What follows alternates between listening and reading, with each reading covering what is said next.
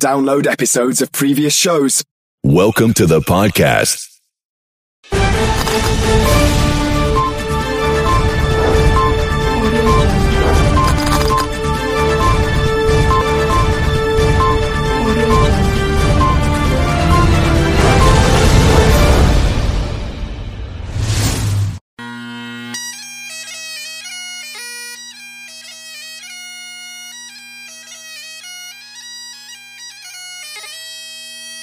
Welcome to Podband Pipecast. The premier Pipeband podcast. Welcome back. Welcome. We're a little bit more high energy today because we have coffee. Yes, I got an extra shot in mine. Oh, nice. I've never done that before. And you need it. Exactly. Because days like today. Sundays, you know. Sundays. Anyway. Just because we're so high energy and not wanting to do anything. Yeah. We're going to get an AI to do it for us. That's exactly what everyone does nowadays. Like, you know, it started back in the Industrial Revolution. Fun history. You didn't know you were going to get history today. That's what we are. It's history. Exactly. And modern. Exactly. So people didn't want to do the factory jobs anymore? That's not accurate, but... Those damn machines taking her jib. But the machines took their gerb. They took her gerb. Extra points if you know what that's from. I feel like not many people probably do. I don't know. It's like one of the old ones. Yeah, it's an old one. And the new one sucks, so it's like... Yeah. If you know what that is, here's a round of applause for you. Yay. Hey.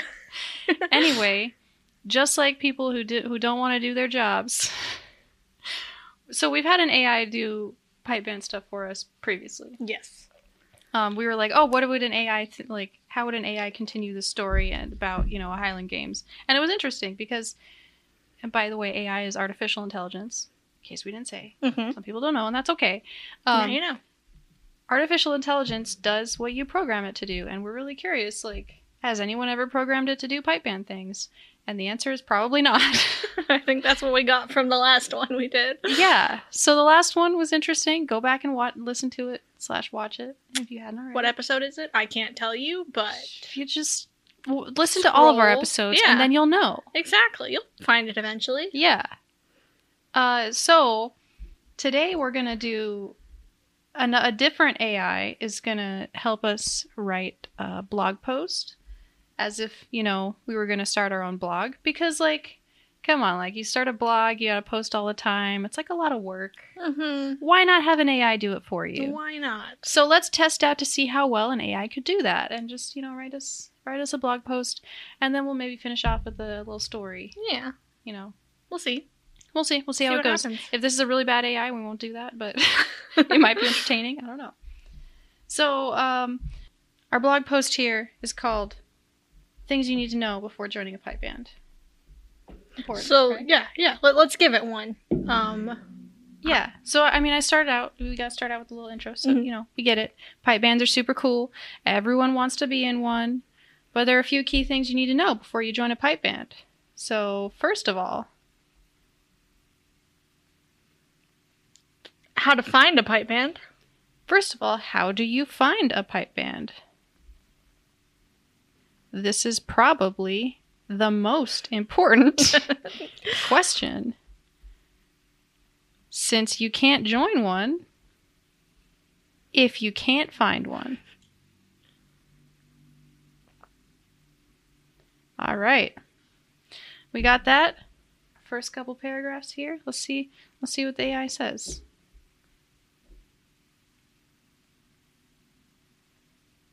Wait for it. Waiting. Oh, nice. Okay. Here we go. Here, you can read this one. Since you can't join one if you can't find one, we've got a map that you can use to find the closest pipe band to you. It's sort of like how Google Maps shows how you get to how to get from place to place. If it is a pipe band out there in your area, you can ask the directors if they tour. Most Nice. Most do. I mean, that's pretty accurate. So the first thing you do is you find the directors and ask them if they tour. Yeah. Find the directors of the pipe band. Ask if they tour. Yes. Using our map, apparently, which we're gonna Yeah. make. Let's tell them more about our special map. Okay. Actually, let's just have it start from here. Continue what your thought is, AI. Mm-hmm.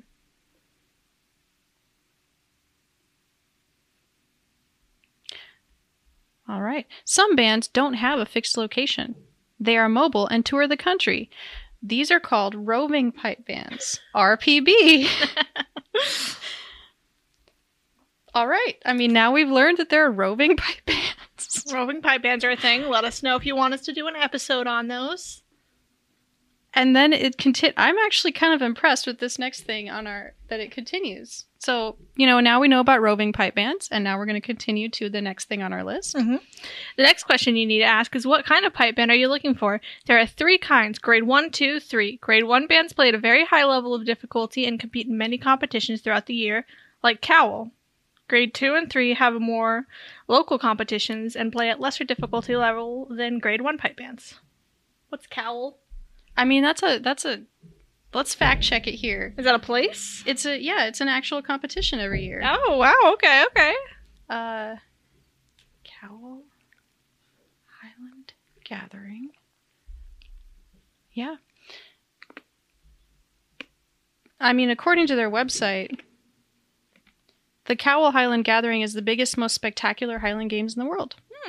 It's in Dunoon, in Scotland, on the Cowl Peninsula in Argyll and Bute over the final weekend in August is when it's held. So It's coming up. Yeah, what day even is it? I think it's August 1st. Oh, well, I guess. Yes. It's coming up. Because we're not airing it today. But It's either coming up soon or in like a year. it has been at some... Because I don't know if they're doing it this year because of COVID or whatever. I don't know. But in any case, this is kind of spooky that this AI knew that... It's pretty close. Yeah. Cowl's a thing. Grade 1, 2, and 3 are a thing. Forget 4 and 5. I mean, yeah. Close enough. Close enough. And I guess 2 and 3 also compete in many competitions throughout the year. At various locations, but this is pretty close. Yeah. I wouldn't call them roving grades. But... No, not roving pipe bands, yes. RPB. Yeah, I don't know how should we continue from here? What else do we need to know? What instrument you want to play? The next thing you need to know is what instrument you would like to play in the pipe band. Let's see what the AI says from there. Does it know the instruments?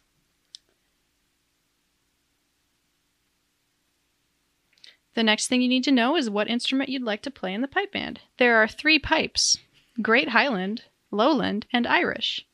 The Highland, or the Great Pipes, are the most difficult to learn. They are used in most pipe band competitions. The Lowland is the easiest to learn and plays a much slower tune, but is not as good as the Highland. There's also a small bore set of pipes for a concert play of music called, quote, the Black and White Set, end quote, which includes all 4 kinds of pipes. I feel like this AI knows more about bagpipes than I do. Okay. What about drums? Yes. Or you could be interested in playing drums in a pipe band. And then let's see what it says from there.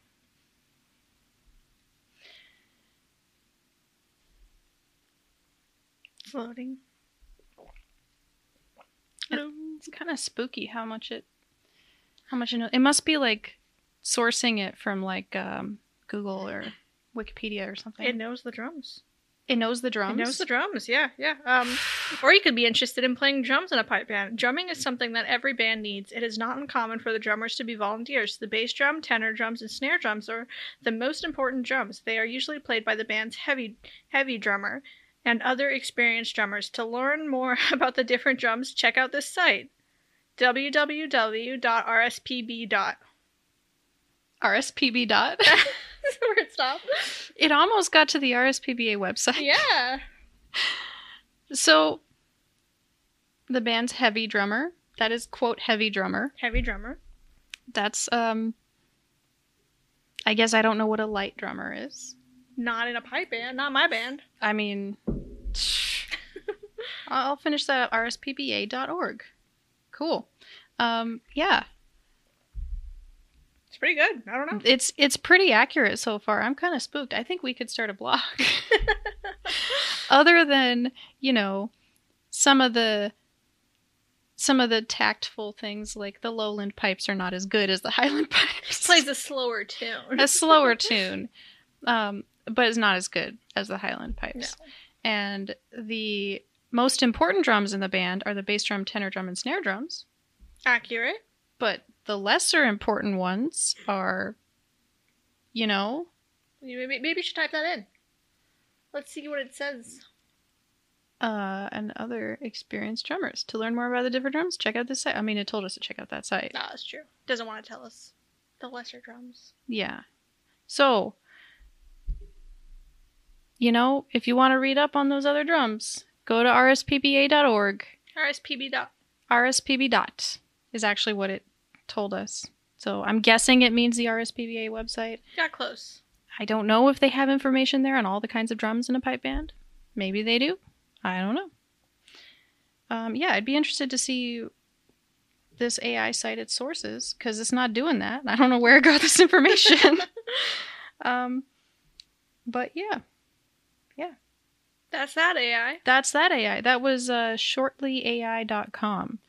Which is pretty good. We're just using the free trial, but you can go on there and you can pay $79 a month, apparently, for it to write blog articles for you. Yes.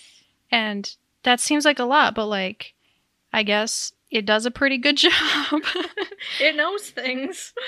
It's kind of spooky. I'm glad we're stopping here because it might actually know too much. If we give it any more information, it'll find out our names, our home addresses, and Too spooky. So let's try a different AI and see what this AI can tell us about pipe band. Yes. All right, so now we're going to go to a website called Akinator, and the cool kids will know what this is. We had to ask Alex what it was called. I knew it was It's a website that looks like a genie. There's a genie, and he's he tries to guess what character you're thinking of, what real or fictional character you're thinking of. So we decided we would try to do this with someone Scottish. Someone Scottish. See, I'm trying to think if we should do William Wallace or Robert Burns, or if we should just go straight for some pipe band person. I mean, we could do let's try it and see if it knows Alex Duthard. Oh, there we go. Okay. Because he's famous enough, extremely famous in the pipe band world. So then I feel like that's enough. So it might know. It might know. If it doesn't know Alex Duthard, I don't know who else it would know. Because I'm a drummer, and of course. There are probably people listening to this who are oh, you should have it guess friggin', I don't know, that person, that dude who was the best piper to ever live. And I'll be sure, you go online and you do this yourself and you have fun with it. So, just so we're clear, so I know, so we don't get any facts wrong, I have a Wikipedia page open to Alex Duthard, and Adela has the Akinator website open, and we're going to see how this works. So, yes. Let's go for it. Let's do it. Is your character a girl? No. Is your character animated? No. Is your character a famous YouTuber? No. Is your character more than 40 years old? Yes. He's dead, so... Okay. Okay. Yes. Yes, technically yes. Did your character die? Yes. Is your character a citizen of the United States? No. Is your character bad? No. Has your character been dead for more than 100 years? No.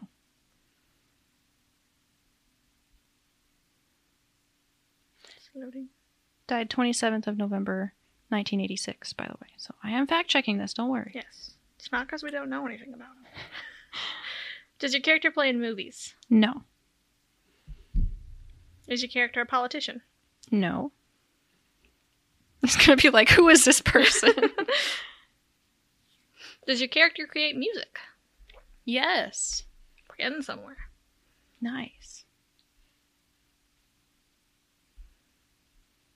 Does your character play in a rock band? No. Does your character sing songs in English? No.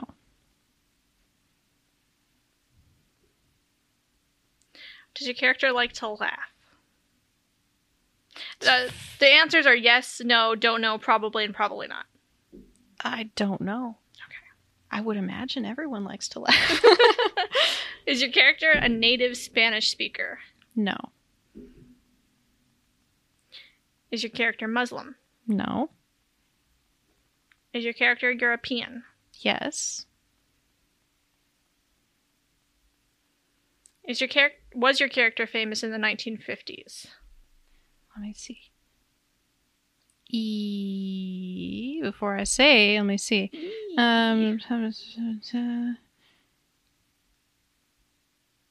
Yes, I'll say yes.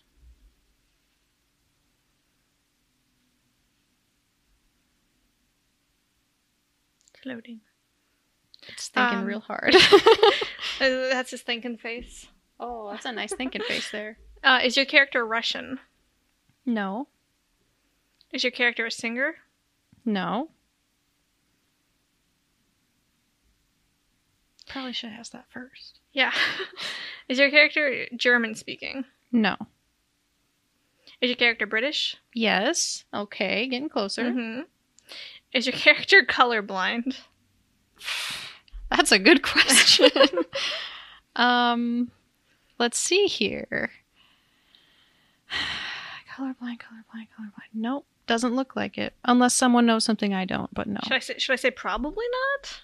Probably not, yeah. Is your character a singer, or does he work with a singer as a songwriter, producer, musician? No. It's just avoiding drumming. Like, I know. That's the one thing. It's like, it has to be singing, though. Is your character's work dangerous? Okay, so technically, Alex Duthert was a blacksmith. Mm. So, you know, Should we say probably? worked as a blacksmith in the steelworks. So, maybe, Maybe? probably. Probably? Yeah, probably. Is fine. Okay. Is it Alan Matheson Turing, a mathematician? No, but close. Let's pour one out for Alan Turing real quick. Mathematician. So I told it to continue. Does your character own a phone? Yeah, probably. Is your character from a TV series? No. Does your character play League of Legends? No. Person who is dead. We're who was getting famous in the further and further 1950s. away. Please. It hasn't even asked if he's a drummer. It's usually so good. Why? Is your character from a China line? No. What even is that? I don't know what that is. Has your character killed people? No. I mean, I don't think Probably so. not. Probably not. Is your character from a series of novels? No. We're getting further away here. Can your character walk upstairs? Probably. I mean, He's dead. I don't know. yeah, but like during his lifetime, I imagine. Probably. Has your character played the role of the Grinch? No. Is it just Jim Carrey? Is that just what it's trying to have us guess? It's Jim Carrey, isn't it? Yeah. Does your character have a wedding ring? Probably. He was married, so probably. Has your character governed his country? No. Does your character use sticks? Yes. There we go. We're getting back on track, maybe. No. Okay. Has your character published books? Actually, Oh? let me see. I know there's some Alex Duthert drumming books, but I don't know. Oh, okay. Co-authoring 2 tutorial books on pipe band drumming under his own name. Okay. Yes, so yes. Is your character a scientist? No. Is your character from Hinduism? No. Is your character from a crime show? No. Does your character talk about the government? No. Does your character especially appeal to children? No. Is your character known for exploding TNT? Probably not. I found this on the web for character known for exploding TNT. Check it out. No, thank you. Siri, why? We have too many AI devices in this room. Does your character use hair gel? I don't know. I don't know that. Maybe. Is your character known for guitar solos? No! Oh shit, I hit yes, no! Okay, well, that's fine. It doesn't listen anyway. Has your character recorded any albums? Technically, yes. Okay. Is your character originally from a TV show? No. Didn't already ask this? I think it did. Has your character been dead for more than 20 years? Yes. Does your character have red skin? No. What? Is your character a drummer? Yes. There we go. Here we go. I think of John Bonham. No. Should we continue? Let me look this up. See how close it was. That's the drummer of Led Zeppelin. The drummer of Led Zeppelin. I mean, close. Oh, no, okay. Okay. Closer than Alan Turing, so... My character is not on this list. How do you spell his name?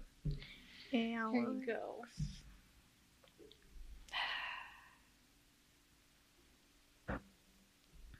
Okay. Is there someone more famous in the pipe band community? Let's think. So, let's look up famous bagpipers. Like, obviously, the pipe major of any grade 1 band in the past 50 years is going to be, quote, famous, but let me see here. I'm Googling famous bagpipers, and we'll see what Google brings up, because if Google brings it up, that's probably It's probably famous enough. pretty famous. So, famous bagpipers.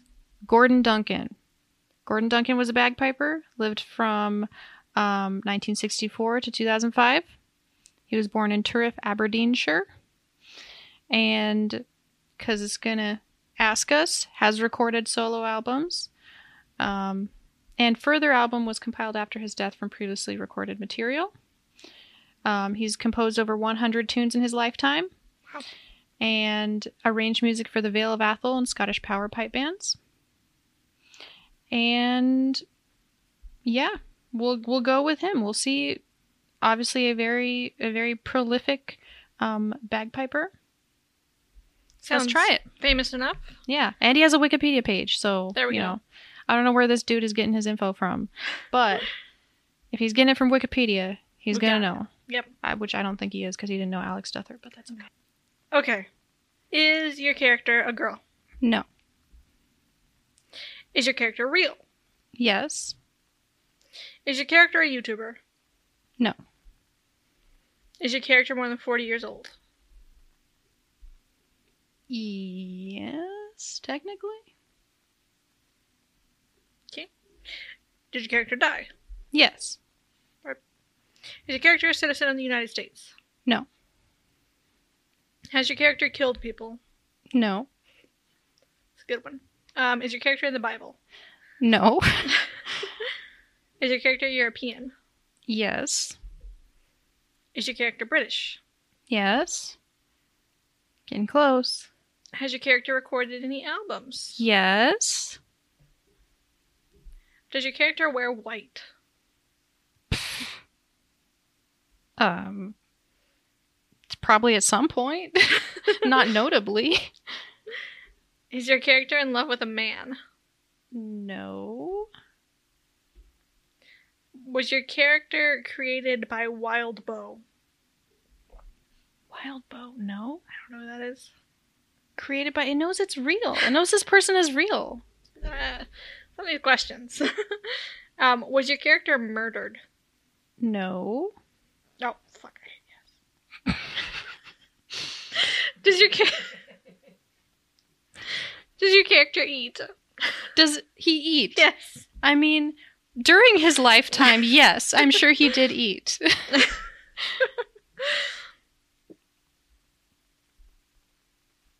Is it John Lennon? No, but you know what? It's close enough. You don't want to continue? I think we're good. So, that didn't work. No. But, one more AI thing. one more. I think that's it for this podcast in AI. I think we'll be done. So, this AI I read about as being, quote, spooky because it's based on a neural network, which I guess means it's like a brain. Ah.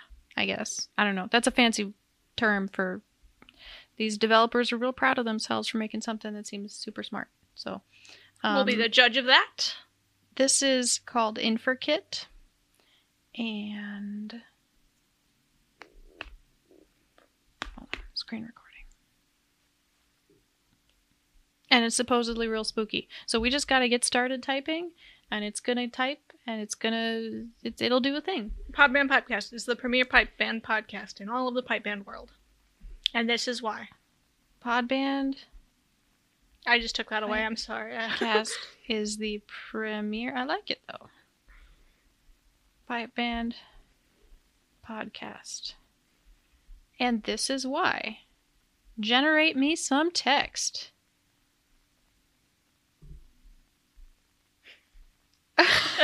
You can't, people who are listening can't see, but I'm dumbfounded right now. Let's hear it. All right. Podband Pipecast is the premier pipe band podcast, and this is why. Every month, Barry Estabrook and Ed Swierczek gather a top brass band with pyrotechnics, beautiful uniforms, and a shtick as diverse as British brass bands themselves to record a podcast about Pipe bands? Bands. So, I don't know who Barry and Ed are. Okay, I want to be Barry. You can be Ed. Okay, I'll be Ed. Okay, so we're recording a podcast about pipe bands, which is true. Yes. Barry and Ed have a great time, and everyone loves them. True. Mm-hmm. Accurate. Tell us what else.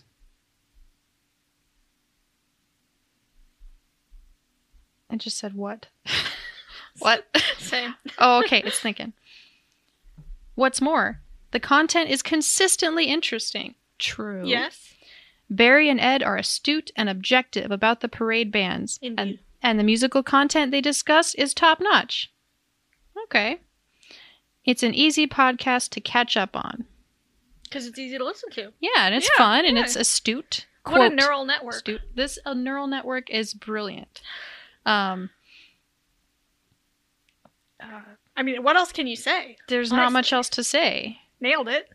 Except for our names. Yeah. Legally changing my name to Barry. I mean, that's a good name. Yeah. Ed is a good name. Yeah. Yeah. Ed Swierczek, and you are Barry Estabrook.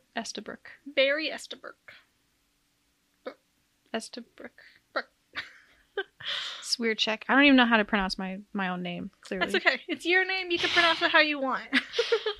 So, let's, now that we've said everything we have to say, so what else are we gonna,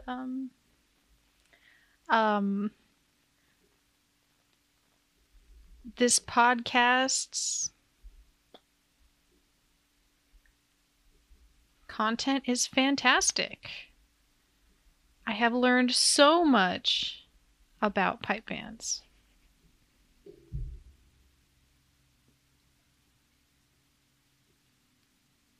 It's thinking. Oh, look at it go. Oh.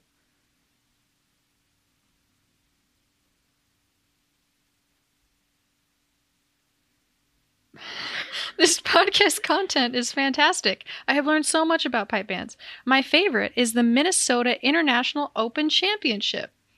It is held at the state fairgrounds each year, but is so exciting and beautiful, regardless of location. I mean, it's Minnesota. I hope you find this podcast as fun as I do. This is bad. This is the worst one that we've had. I mean, I thought the last one we did on the last episode was, about where it talked about bass drummers competing in a gladiatorial like combat. That was fun. That was interesting. What are you doing? I don't know where this came from. Who's in this neural network? Who is this useful to? The previous one with the blog post writing, that's like, okay, this could be usable. This could be good. Yeah. This one, I don't think Minnesota has an international open championship for pipe bands. I don't know that. Can we get a fact check? Okay, we're fact checking it now. And if it's held at the state fairgrounds, Yes. oof, regardless of location, it's Mm. those state fairgrounds in Minnesota are Oh not yeah. I know all about that. We talk about it all the time on this podcast. every day. Okay, so That's a no. that's a no. But don't worry. AI has continued. There is more. Oh, to good. this Let us post. hear. Okay, I hope you find this podcast as fun as I do. Thanks. 7. Music in this podcast. Presto by Gang Gang Dance and The Bridge by Snarky Puppy. 9. 7th of September 2015. Been a busy couple months. We'll try to write more as it... And then it just stops. What is happening? I don't know what it's doing. Where has it gone? You just gave up on our thing and was like, let's just do like a diary post or something.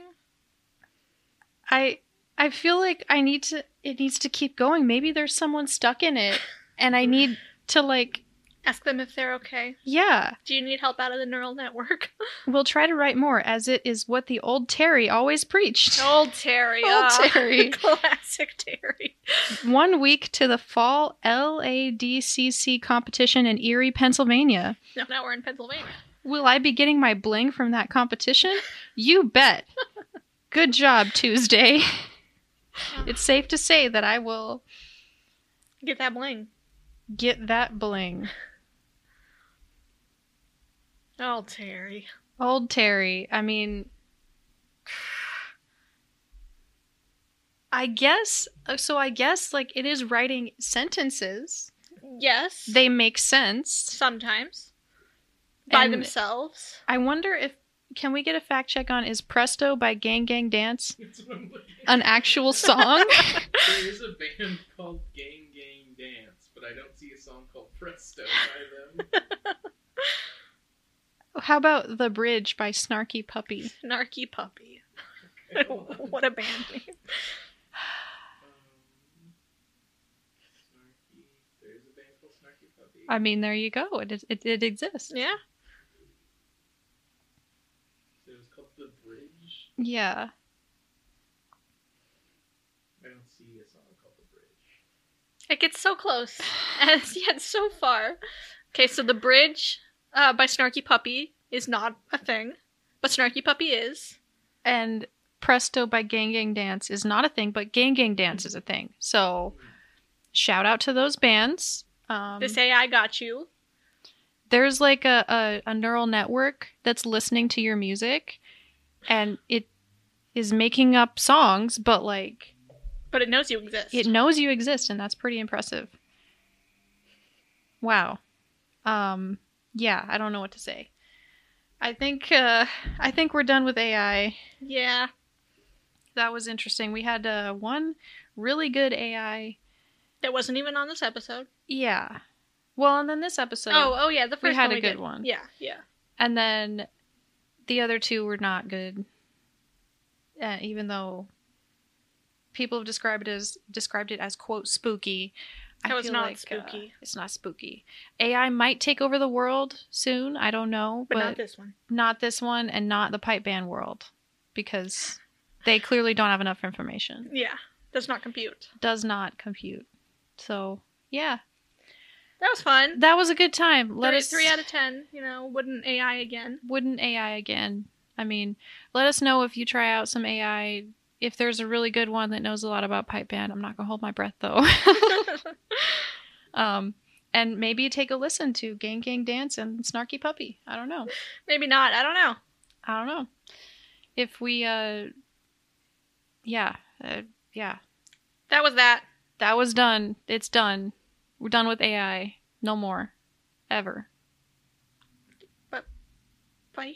Bye. Bye. Bye. Thanks for listening, everyone. If you enjoyed this show, then support us on Patreon for exclusive content, as well as the video of us recording this. We'll have special exercises we'll be writing, as well as tips and tricks with tenor drumming and other instruments to come.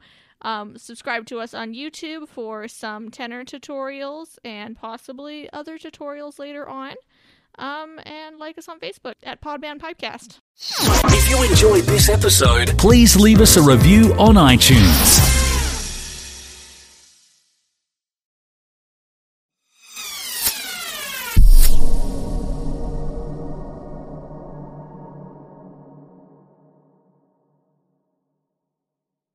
Welcome back. Brenda, you won big on the Cash family of scratchers. Now, on that Cash Scratcher is a bonus box that could double your cash. So scratch that or choose the Donkey Box behind curtain number 1. Okay, and if I pick the donkey box? You win a donkey. Oh man, this is a tough one. Not really. Scratch the bonus box. This game is so tricky. The bonus box could double your winnings, and you could win up to $2 million. So play the Cash family of scratchers from the Georgia Lottery. Play responsibly.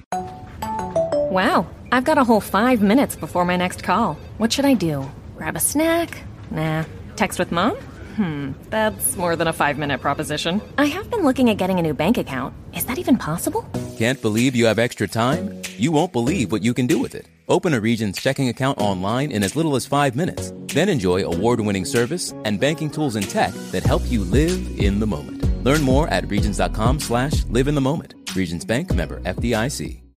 Hey guys, it's Damien from Marketing Food Online. So I'm actually wrapping up a day here in the candy shop, but I wanted to do a video give you the 10 tips for any food entrepreneur to start any type of food business. And I'm going to get to those 10 tips right now.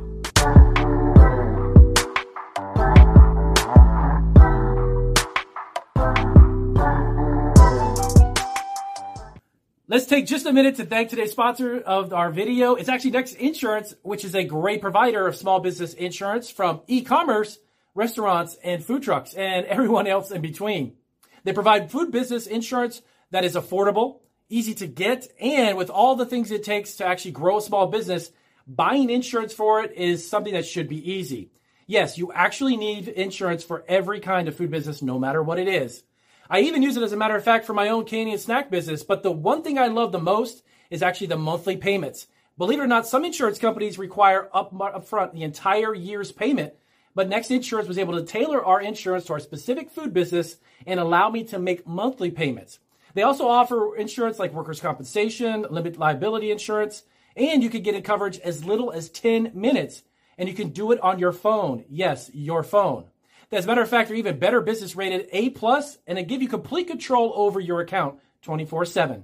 You can get insurance certificates as well, making the process super simple. So, if you're a small business owner and you like to save money, like up to 30% on an insurance policy, you need to definitely check out the description down below. Click the link and join over 100,000 small business owners just like you who are using Next Insurance. Now let's get to the 10 tips for starting any food business. All right, so I'm going to cover those 10 different tips for any food entrepreneur who wants to create any type of a food business.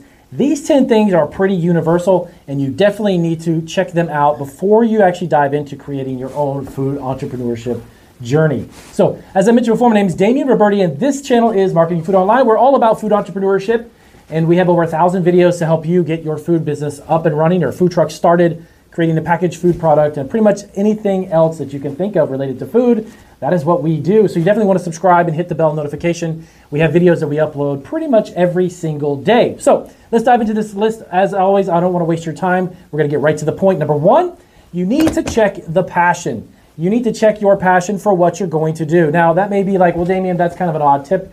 What does that mean exactly? So if you're looking to create a business, no matter what it is, you better be super excited and passionate about what you're going to create, do, or make.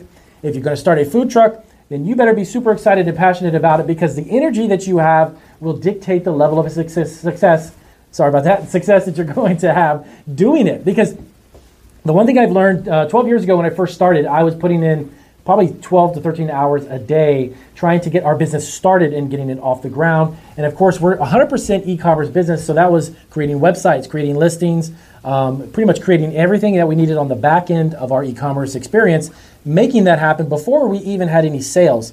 So I was super excited about the fact that I just started a business, and that passion and excitement is what drove me to do what I do now. And of course, fast forward 12 years later, we really love what we do, and we've obviously excited about it enough to create a YouTube channel and teach you guys how to do it. But create that passion. You need to push yourself and motivate yourself in order to do any of the following things I'm about to tell you. So number 2, you got to figure out what it is you're going to make. Are you going to make a packaged food product? Are you going to create a food truck? Are you going to go all the way and start an entire bakery, a retail bakery storefront, a coffee shop? Are you going to do an e-commerce food business? Figure it out as far as what it is specifically you want to do. Obviously, you need to figure out the food product.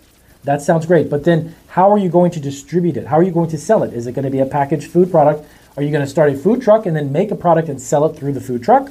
You need to figure out what it is exactly that you are wanting to do. Now, as far as the finances and the money, if you don't have enough money to get it started up front, I'm going to go through the list like I just said. If you don't have enough money up front, don't let that stop you from starting, okay? That doesn't mean the first day out as an entrepreneur, you need to come up with $100,000 and have the answers to all the questions. Just get started with the understanding of what it is you're going to make, okay? Number 3, what is your budget? So you need to take a really hard, solid look at your finances. And like I just said, if you don't have enough up front, don't let it stop you from starting. See what you can put into this entire endeavor for the first day. That means if you don't have money to get licenses and permits and all that just yet, you have a lot of questions, you know what? Spend a month or two Googling, finding out the information you need to find out while you put some money aside, or you can free up some money from either a savings account or even a credit card if you're going to use that, personal loan, or maybe if it's something that you can get your family behind you and they're going to help finance this endeavor. It's okay to spend a couple of months, obviously, getting into asking questions, finding out what you need to have. How much money do you think you'll need to have in order for you to start? It's very unique to your situation and unique to the type of food business that you're going to start as to how much money do I need to start a business. It is a huge variable. Some people can start an online business for a few $100s, believe it or not. Some people can start with just a couple thousand. Some people may need $50,000 or $60,000. Obviously, you can't start a food truck business with a few $100s. That's a big endeavor. Can you start selling a product online or potentially even becoming an affiliate marketer for food products and start a small blog or a website and generate money from that and let it compound and grow? That is the next thing that you need to think about. So what your budget is and where you are in your finances, in your own personal life, in your family situation, take a look at your finances.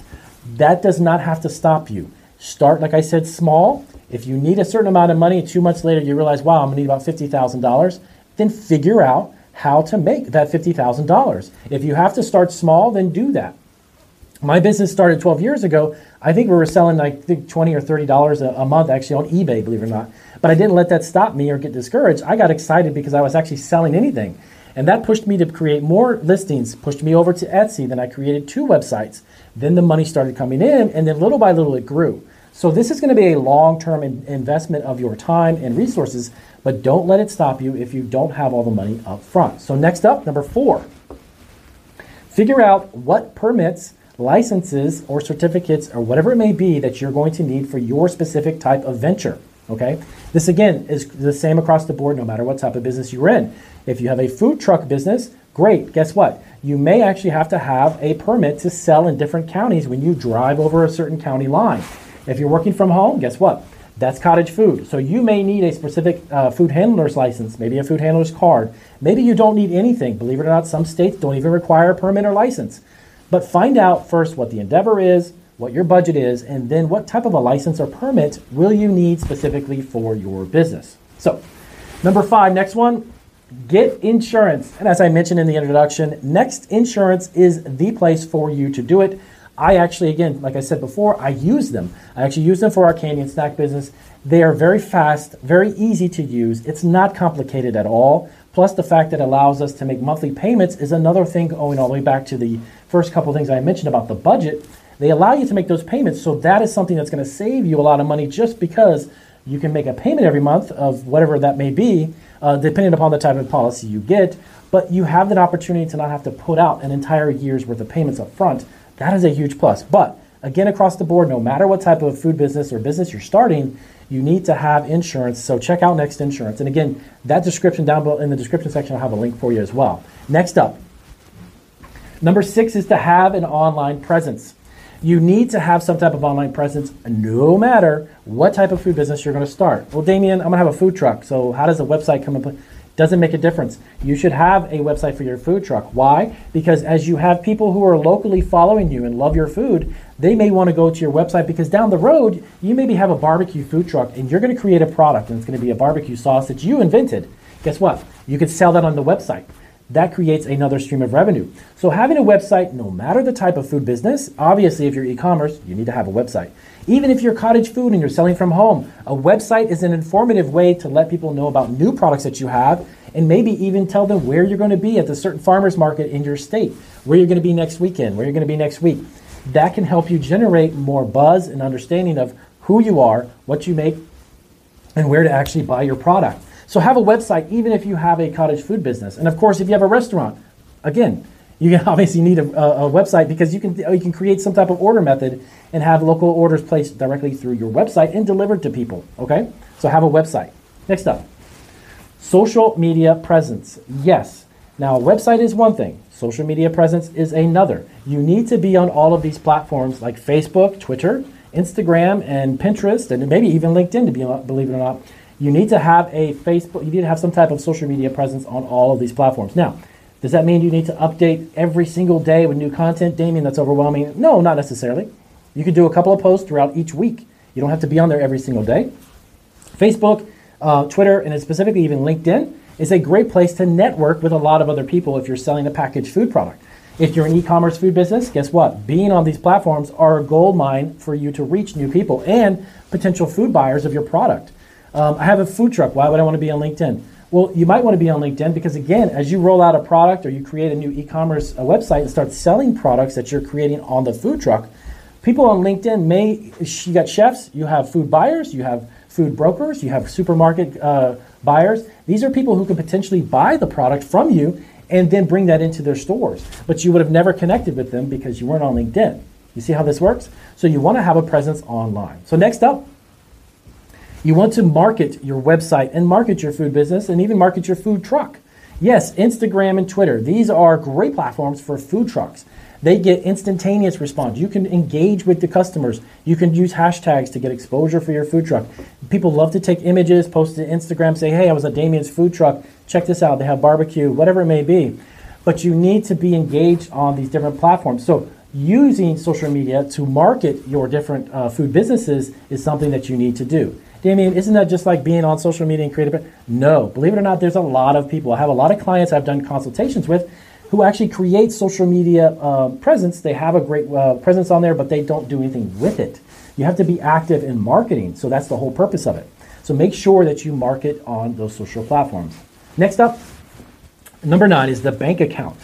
You need to have a business bank account, not a personal bank account. Make sure that you have a business account where all of your business transactions are taking place. Again, no matter the type of food business that you're creating, you gotta have a business bank account. Across the board, that's another one that's the same no matter what. Having a business bank account also creates your history, a business history for you if you go to apply for a credit card. If you want to get a business loan, people are going to want to look at your transactions. How much money are you making? How much is your profit? All of that can be summed up with a business bank account, okay? So number 10, the final one on our list. Now remember, this list is not all inclusive. These 10 are the most important in my perspective, but there is a lot of other things that you need to be doing, of course, for your own specific food business. Number 10, EIN. You need to have an employer identification number. This is for tax purposes, and this is what the IRS is going to want you to have. And if you are operating a legitimate Business, you need to make sure that you have that EIN. Now, how do I get that? You can simply just fill one out and get one, either register through the IRS website, I believe it is, and you can fill that out there and get it. But you need to make sure that you're keeping track of that for tax purposes, and your employer identification will be the number that identifies your business. So those are 10 really quick tips for any type of food business, no matter where you're starting, what you're selling. And remember to double check, as always, with insurance, because it is ultra important, guys. This is not something that you want to take lightly. Get yourself a next insurance policy for your food business, and check out the link down below for that. And I will see you guys on our next video. Imagine the perfect cheeseburger. Toasted bun, big juicy burger, melted cheddar, and Stella Rosa Royale. Yeah, Stella Rosa Royale is food's best friend. Best served chilled. It has a bold red berry flavor and more alcohol than other Stella Rosa wines. And pairs well with any food you can imagine. So grab a bottle from your local retailer today. But maybe change your shirt first. You have some imaginary drool on it. Celebrate. Stella Rosa. Celebrate responsibly. In the time before AT&T Fiber Internet. Me video call is all stuttery. Does me face look okay on your end? A monster! Bring the monster! In the time after AT&T Fiber Internet. I love having 25 times faster upload speeds than cable. Yeah. The dawn of a better internet era with AT&T Fiber. Limited availability in select areas. Check eligibility at att.com/getfiber based on Internet 1000 wired upload connection speed versus major cable providers' 1 gig service with uploads of 35 megabits per second. Speeds vary, not guaranteed. Restrictions apply.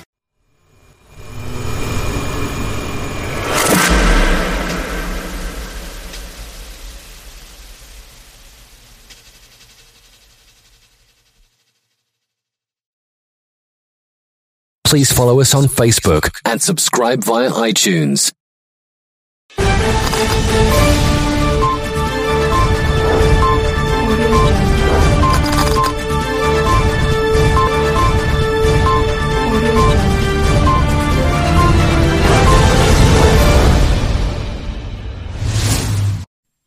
Mike Moore Media, the first place to hear Rockingham County news and information. In our studios is Mike Doherty, Director of Economic Development for the City of Eden. Hey, Mike, how are you? Just fine. Glad to be here. Oh, it's good to have you here. We go back many years, and you are about to retire from the City of Eden after, 19 years? Yep. So we want to kind of take a look back at economic development in those 19 years and some of the accomplishments and, remember some of the good things that have happened and maybe look ahead to the future and some things too.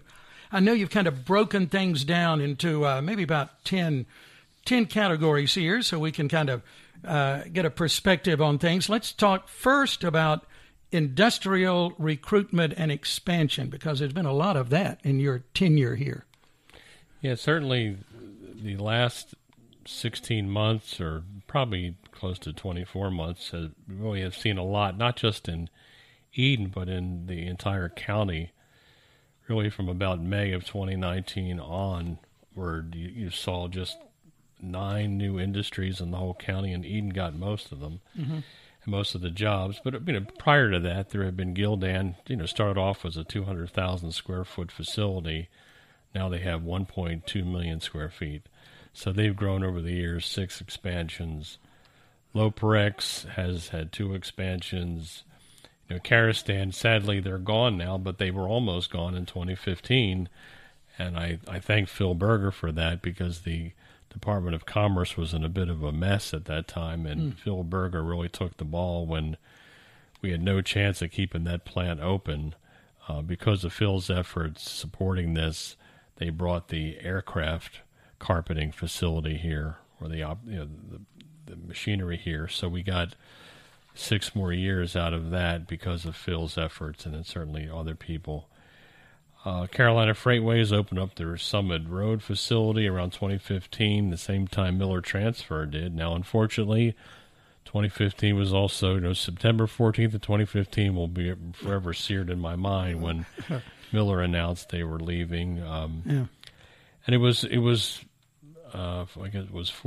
Moses 40 years in the desert. I was 4 in the desert. That was really tough until it was until Nestle Purina came along and really all of 2020, a pandemic year. You wouldn't have thought this, but it was probably the best. It was certainly the best year in the county and the best year in Eden in many decades. So I think we've turned the corner on multiple fronts, and it was really, it was 6 months of working some pretty hardcore consultants with Nestle Purina, but they came. We've gotten to know their management. They're all young. The plant manager's about 37. They've been great people to deal with. So it was a long 4-year wait. It was interesting. They came in, and then a week later somebody else flew in. So we had waited 4 years, and really was not much activity at that facility. And then in consecutive weeks, 2 corporate jets came in from different companies wanting it. So how's that work? But wow. But we think long term, the Nestle Purina, them buying it would really be good for Eden and for Rockingham County. Sure. Yeah. Yeah, that is a real plus for sure. So, congratulations and welcome to all of our Nestle Purina people that are coming in. Yeah, they just really are nice folks. They've been meeting at City Hall because the plant is all being rehabbed, and they've been meeting monthly now for about 5 months. They're going to continue to meet into January, so we've gotten to know them, and they're just really nice people, generous. They're being a participant in Riverfest this year, which was very nice. They haven't made a bag of dog food out of there yet, but they certainly came and stepped up to the plate for that. Yeah, good. Well, they're a real community involvement company, it sounds like, from what I've heard. Yeah, they sure are. Okay. And you have some others that you wanted to mention. Well, then, the Kmart building had been vacant for 25 years, and then Ron Hutchins, and Marty White was a big reason for this. Marty is from Eden. He's worked with Countertops, and he said, hey, there's a great facility here, and they came, and Ron Hutchins, the owner, has just done a tremendous job, not only with that building, but then he bought the mall, and he's converting that into people can go in there to open up a business, and he'll build the suit. Yeah. So there's 2 or 3 businesses in there now. There's going to be more, and then there's going to be a cabinetry operation there. So that entire he sent me pictures. I was on vacation last week. Sent me pictures of what the inside of that mall looks like. It's beautiful, and he's doing things to the outside. So he really is a great guy, and very thankful to he and to Marty for their investment in Eden. So something that looked like it really was going to shambles is now going to be great. It's going to be a great entrepreneurial mecca for people wanting to start businesses in Eden. Yeah. Yeah, I just posted a video on our Facebook page, as a matter of fact. I was in last week taking some pictures and going to put that together. But you talk about a man with a vision. That's Ron Hutchins for sure. Just a great guy out of he worked in municipal government in the Northeast in New York. His company is called Night Owl because he started doing repossessions. He started doing most of his work at night. Yeah. And now he goes in and he'll do multiple housing complexes or apartment complexes, fix them up. But a very hardworking guy and just a nice human being. And, a lot of work up and down the East Coast comes right out of that Eden facility now, too. Absolutely. So it's nice to have him there. Acro Bridges, just a company, not many employees, only 10 people, but they stage for their bridge company. They make bridge components. So that's on Summit Road. That was where the Raven Trucking used to be, and they left after Miller left. But now that's there, and we've had other interests. There's somebody right now has a trucking company looking for a property, so we were sending things off this morning. So there's still people interested in coming here, which is good. Okay. Fleetmaster, bring us up to date on that. I'm hearing some things. So they did the logistics for Miller Coors, and then after the plant closed, they left, but they're not too far away. They're in Roanoke. So I was talking to Andy Castor. Actually, we had a prospect, and I was calling him to say, would you guys be interested in selling your facility? He goes, well, in fact, we're going to come back. We're going to reopen it. Okay. So they reopened it in early August, and I imagine they're probably going to see what work they can do for Nestle Purina when they start. But it's just nice to see a facility that was dormant for 3 or 4 years coming back to life. So, and when you get something like Nestle Purina, it had a huge impact. So not only was it just the facility that they started off thinking they were going to do $450 million in work. It's going to be closer to $600 million because of inflation. but that caused the rail line that was dormant. And once a line's dormant, Norfolk Southern doesn't deal with it. Mm. Well, one part of the negotiations for them to come was that they were going to fix that rail line. Well, a lot of that damage that was done by Hurricane Michael, I think it was on the Virginia line. It was over the Virginia line, I should say. So that helped the Berry Hill Mega Park because now they can market that the line is fully functioning. So they will bring in a lot of the raw materials on the rail, and then they're within about an hour and a half of 6 grocery distribution centers. Mm. Being in Eden, so there's going to be a lot of the trucking companies are going to benefit. It's going to be right now. There are about 200 contractors working out there. It's going to be up to 500. Oh, so it's very similar to when Duke Energy was building their facility. The kind of impact that has for small businesses. People come here to work and they have to go eat lunch, so buy gas, those type of things. So. Yeah. People don't realize the domino effect, so to speak, of all of that when a Purina comes to town.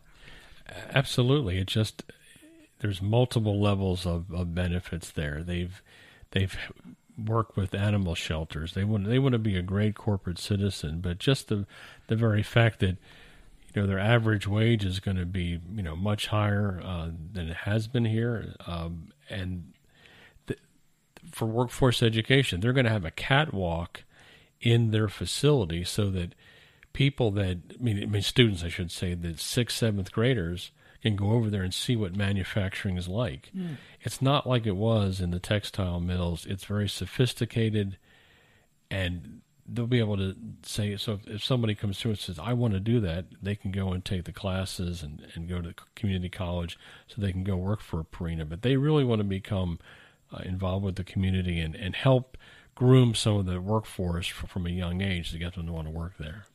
That's great. It's the first time I've heard about that. Yeah. You've just said a key word there, workforce. So that kind of takes us into an update on the quarter-cent sales tax and all of that came about not too many years ago. And where are we in that? Well, one of the things that happens, even though I work for a government institution, if you want things to happen quickly, don't expect government to do it. So that was passed in 2018. I think the center will open in 2023. It takes a long time to get stuff approved through the state, but they have renderings. They've got the architectural work. There will be a groundbreaking sometime in the fall, I believe, or early next, maybe in January, and then it'll be up and running in 2023. So that was an effort. Don Powell and a lot of people. It was a bipartisan effort. On the campaign, we had Democrats and Republicans work together, and it was really something we believed in. That we need something that would be a state-of-the-art facility. When you see what's going on in Guilford County and Forsyth, and really Danville as just a model for what you should do with workforce development. They have programs in high schools that are just mind-boggling. Their Center for Creative Research, Institute for Creative Technology. I'm getting the name wrong here. Sorry, Mike, but whatever. It's over in Danville. They have machinery there for the precision machinery program that every 2 years Haas Engineering takes it out, and they have industry in line waiting to get that machinery. It's that good.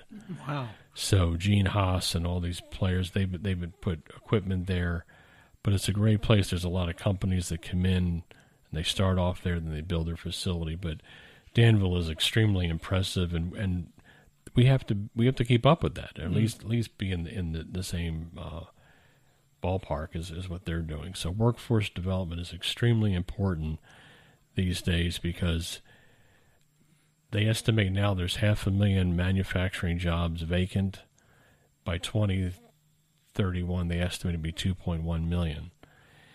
And manufacturing has typically been a white male occupation, but it's going to have to attract females and minorities. So it's going to have a broader perspective, a broader appeal.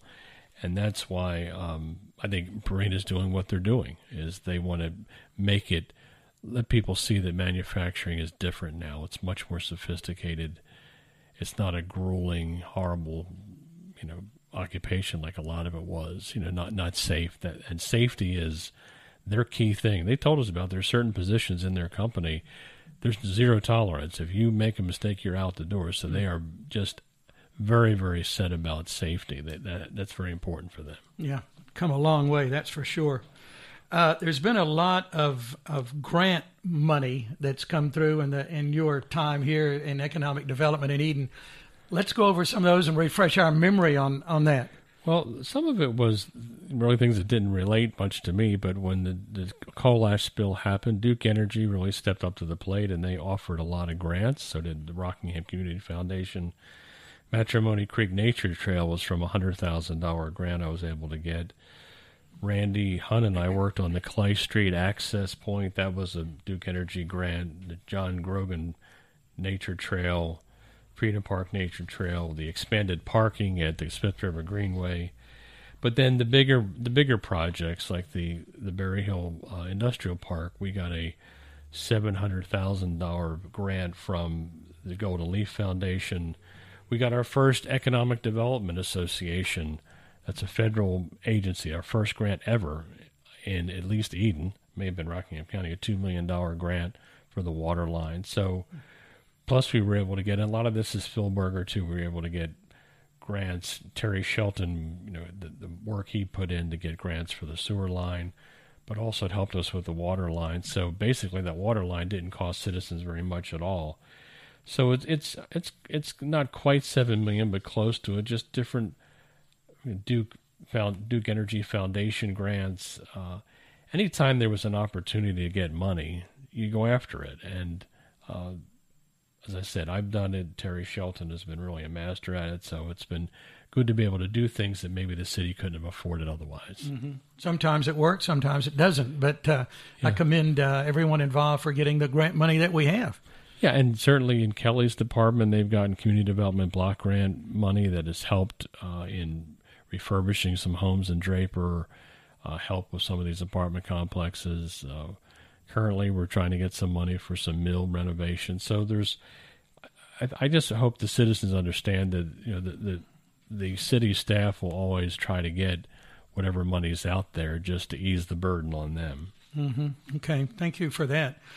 Let's stop there just a moment and give us an update on the Berry Hill Mega Park. Well, all I can tell you is that I can't say anything specific, but they are talking to at least 6 companies right now with significant investment and significant employment. That park, really, the Commonwealth of Virginia looks at that as the top park that they've been promoting. The way they look at Virginia is the area around the Northern Virginia, that's the federal government runs all that, and we're paying that. We pay those salaries. Richmond is their capital. Then they have the Tidewater area, Hampton, those areas. So there's a lot of military tourism. But they've always looked at what they consider Southside Virginia, which is what Danville, Martinsville, as an area where there's been their Achilles heel. So their tobacco commission has put over $30 million into the Berry Hill Mega Park. The VDOT, their Department of Transportation, is going to put in an extension that I went up to Lynchburg and spoke on behalf of that a couple of years ago. That's fully funded, so that you won't have to be on Berry Hill Road very long. So the truck access is very important. Mm-hmm. But all I can tell you, as I said earlier, is that it's not a question of if, it's a question of when. There's just too many good things about that park. Too many big players have looked at it. It won't be by the time I leave, probably, but certainly I hope by the end of the year that they have their first major project. And I'll just let people know that Toyota Mazda, they located in Alabama. The park where they located had been there 20 years before anything had happened. So sometimes these big projects, it takes a while, but every year they're getting another part of the infrastructure done. So that it just makes it much more appealing. And what you hope happens is this becomes something like, not like the Research Triangle Park, but a place where you could have high-tech, good industry. People who are living in Alamance County and working at RTP could just as easily get on I-40 and come to Danville. So you're hoping that that's what that's what the end result is. Certainly has been a lot of effort. There's state economic development, as well as Matt Rowe, who's the economic developer for Pittsylvania County, one of the sharpest people I've ever met. So, where does Eden fit in? What have we contributed to this? So we will provide all the sewer and most of the water. Mm-hmm. So when our water system was built to provide water for all those textile industries, so we have an overcapacity. Just most of the large water users left, especially when Miller happened. But we will provide most of it, and some of these prospects are big water users, so we could get healthy very quickly. So that, and I think what people will realize is when this happens, then it becomes like this is an innovative interstate cooperative effort. It's kind of rare for two states to work together on an industrial park. And that was a bit of a sell, too, to go to these state agencies and say, we want you to give us money to put a water line into Virginia. Mm-hmm.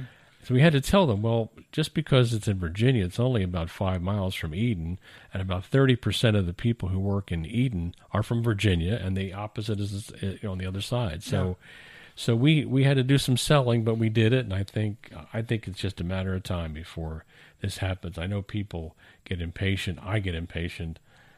But I just believe that they're not just sitting on their laurels. They're going after trying to get what they can. Yeah, the wheels are spinning. The work is underway behind the scenes, for sure.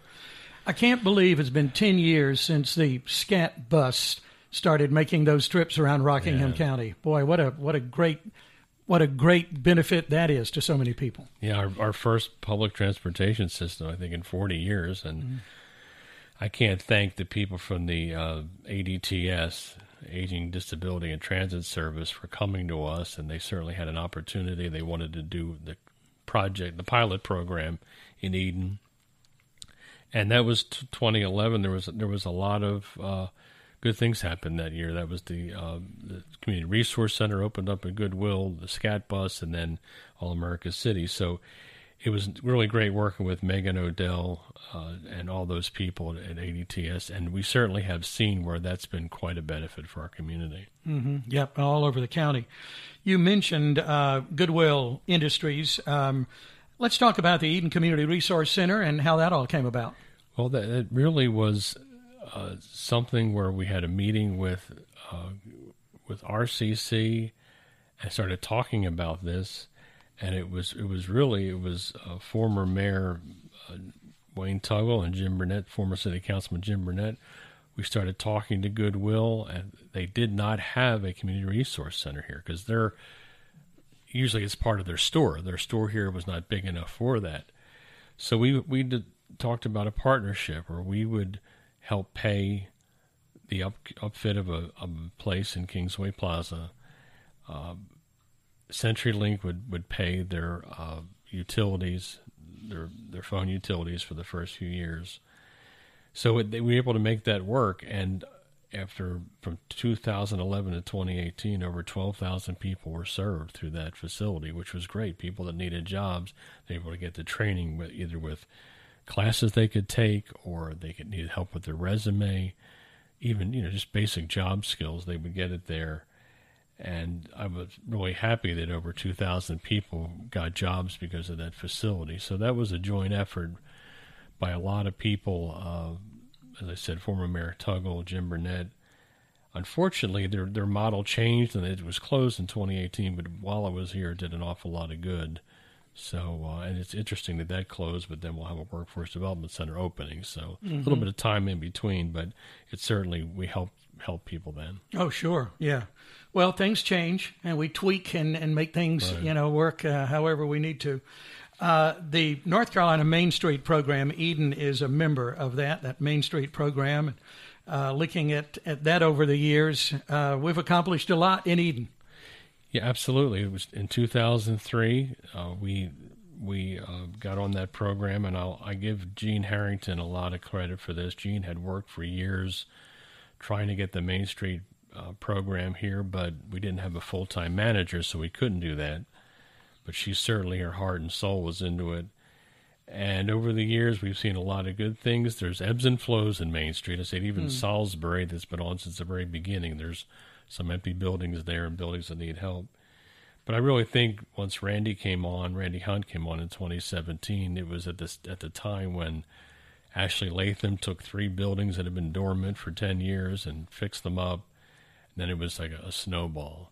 And you can see now the Central Hotel, the coffee shop, the merchants now. I've been involved with these merchants for almost 20 years, and I've never seen this kind of energy. Certainly, I always will thank Peggy Good for all the things that she's done for years. She was the president for many, many years. But it takes time to get the right group of people in there. Donna Hopkins, Janice Wade, Julie Stanton, a young entrepreneur, just a lot of people that had ideas, Michael Carpino making investments, and it all has come together. And last year there was $2.8 million of investment between July of 2020 and July of 2021. That's private investment. That was certainly a record. It was unprecedented. And I used to say when Tammy Spencer was the Main Street manager in Reidsville from around 2006 to 2009. I used to say I would put her 3 years up against anybody. I put Randy Hunt's 3 years up against anybody in Main Street. Last year we had 5 ribbon cuttings within the same afternoon. That was the first. I think that got on the Main Street site. Yeah. So Randy's done a great job. Really thank all the merchants and property owners down there that have stepped up. People like Barry Carter, who now is fixing up a second building. So there's just good things happening uptown, as they call it. Yep, Uptown Eden for sure. Yeah, we've seen a lot of changes. And it's so exciting when you look at, because I've been here about 50 years in Eden, and you look at you talk about the ebbs and flows, and I know where Meadow Greens was when I came here. It was riding high. Kingsway came in later that year in 72, and the ups and downs and the downtown areas, but how exciting is it to see the revitalization and the energy and the drive and the vision that all of these people have. They're making it happen. Yeah, and then there's another business we should mention that's not downtown, but Reynolds Brewery. Oh yeah, all these small towns that have just come alive because people have invested in. Chip and Tony Reynolds and their family have spent 2 years putting that together, and there was something in the Triad Business Journal. I was glad they quoted this. It rivals anything in Greensboro or Charlotte. Yep. But it's people putting, they put their energy, their time, their money into that, and it really, we took the Purina people down there. I wanted them to meet them because they have executives coming in and they want somewhere to go after work. That's something that's a class act. The Hive downtown is another one. We've just never had a good place where you could go, and if you wanted to have a beverage at night, you could do that. But I really, my hat goes off to all those people who invested for those kind of things. Oh, definitely, yeah. I don't see it on the list here, but I want to mention Dave Wall taking that old building there, downtown, uptown there at Patrick and Washington, and that's been a couple of years in development, but it's coming along.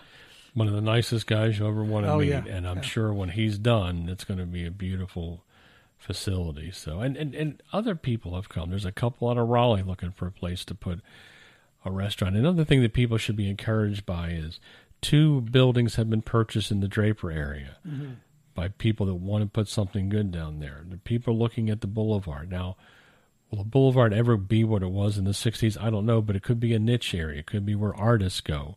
I think downtown Draper, between people going in there investing, and then when the mega park hits, that's the closest commercial area. So that can completely transform that. And you're seeing people are I was in City Hall one day, and a man was signing up for water. He just moved to Draper from Long Island, New York. How strange is that? And but they, a lot of people are coming here. COVID was some of it. They wanted a more rural area. A lot of it is the cost of living advantage here. But I think you'll see a lot of homes being transformed, a lot of things being flipped, and that's the other story is all the people wanting to move here now, which is considerable. Yeah, and we're seeing that countywide too. Oh well, absolutely. The whole state of North Carolina has just been inundated with people wanting to live here. Yeah. Oh, that's great. So welcome to them. Let's talk about the commercial recruitment area that you've worked in for many years, Mike. And just kind of tick off some of those that we're enjoying today. that maybe took years to get here? Well, I remember specifically there's two. Hibbett Sports was 5 years trying to convince them. Wow. And then Burke's Outlet, which just opened this summer, that was 13 years. We started in 2007. And a lot of times it's the company changes its scope. They thought, well, maybe we could go to larger towns. Well, they're best described as the small town Marshalls, but they didn't do particularly well in large when they were going up against Marshalls or TJ Maxx. But they will do very well in Eden. I always thought they would. But there's other ones like Sheetz. When they came, we had to wait for the person who was there for the lease to run out. So that took 3 years. And it's just amazing. People don't know what kind of due diligence people do. The fellow who's the real estate person for Sheetz spent a night at that corner just watching the traffic count. Wow, really? Wanted to know about the apartments down the road. Are there good tenants there? I mean, they did their due diligence, and Jamie and I spent time on this. Tractor Supply was another one. Ruby Tuesday was the first restaurant that we recruited here. Save a Lot.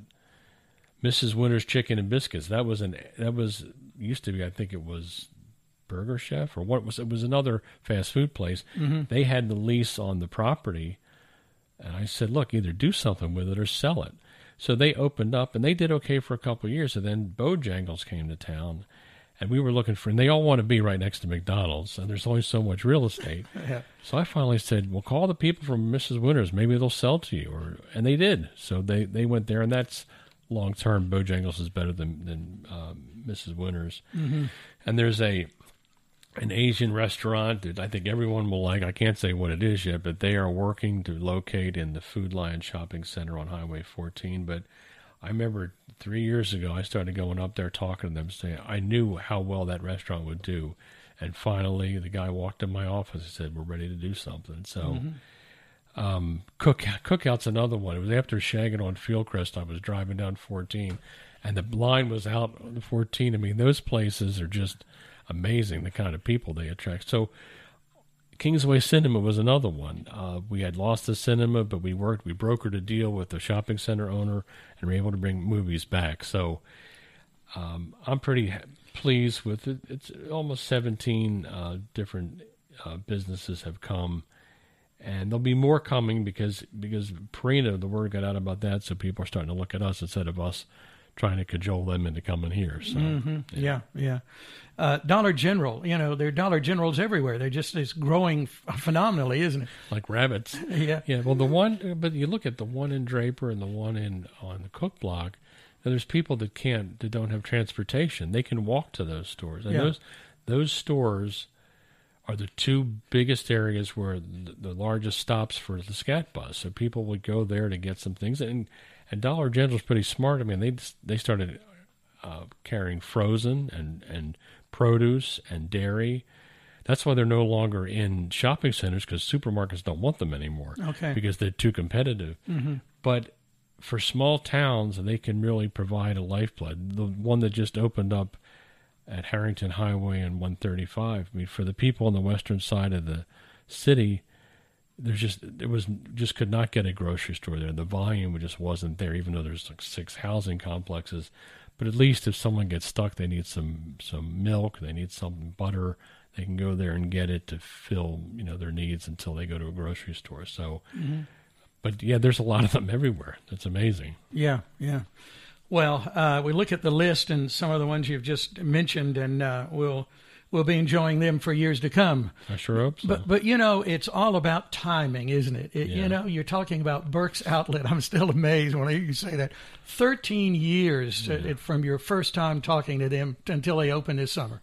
Yeah, it was a long time. And Marty Kotis, who owns that shopping center, God bless him. I mean, they drove a hard bargain because they know that there's not enough retailers for the space that's out there. So, and he bit the bullet and did it, and has put a lot of money into that shopping center. And I just think Burke's will do well. I always go by and see how many cars are out in that parking lot, and it seems like they're doing well. But they have really good prices and nice products. So I think people will enjoy it. And we needed, after we lost Belk, that was a real tough one, but if a woman needs to get a gift or a man needs to get a gift for a party or something like that, you can get that there as well. So we needed that to fill that void. Sure. And I don't see it on, you didn't mention it here, but Planet Fitness. Yeah, no, I don't take credit for what I don't do. Yeah. So I had talked to them, but I wasn't the one responsible for making that deal. But yeah, that was great. I just hated that they got shut down 3 months after they opened. But no, that's a great thing. That's a sign that you've got a pretty vibrant community, you know, and they're a good chain, and they do, you know, we need fitness more probably, you know, than ever. Mm-hmm. So it certainly helps with wellness. You mentioned Marty Codis. What's happening there at the left end there, the old Summers bar? I think what he wants to do is what he calls a pop-up restaurant, something there in the fall. I mean, right now the hospitality industry is really struggling because of the employment issues, but I think come the fall, he's going to look into that. And Marty, the city tried to work with him and we try to be an asset. We've always done that. Bob Vincent, who's the inspector, you don't skirt the rules, but you certainly don't be difficult. And some cities do that. We don't do that. And he says he wants to do some more investment in Eden because of that. So he may very well look at another shopping center or some housing, something like that. So there's other opportunities. Marty's a big player in Greensboro. Mm-hmm. He's got a great vision. He's a very smart guy, and there could be some things from him in the future. Good. Okay. I know he's owned for some time the old National Guard Armory. That's right, been and he's fixing that up for another tenant, so that will have a new tenant soon. Good. Okay. Let's talk a negative here just a moment. We're talking about shopping centers. The old shopping center here in our studios out on this end of town near Eden Drive-In. What's going to happen to that? And is it still that landlord that doesn't really care?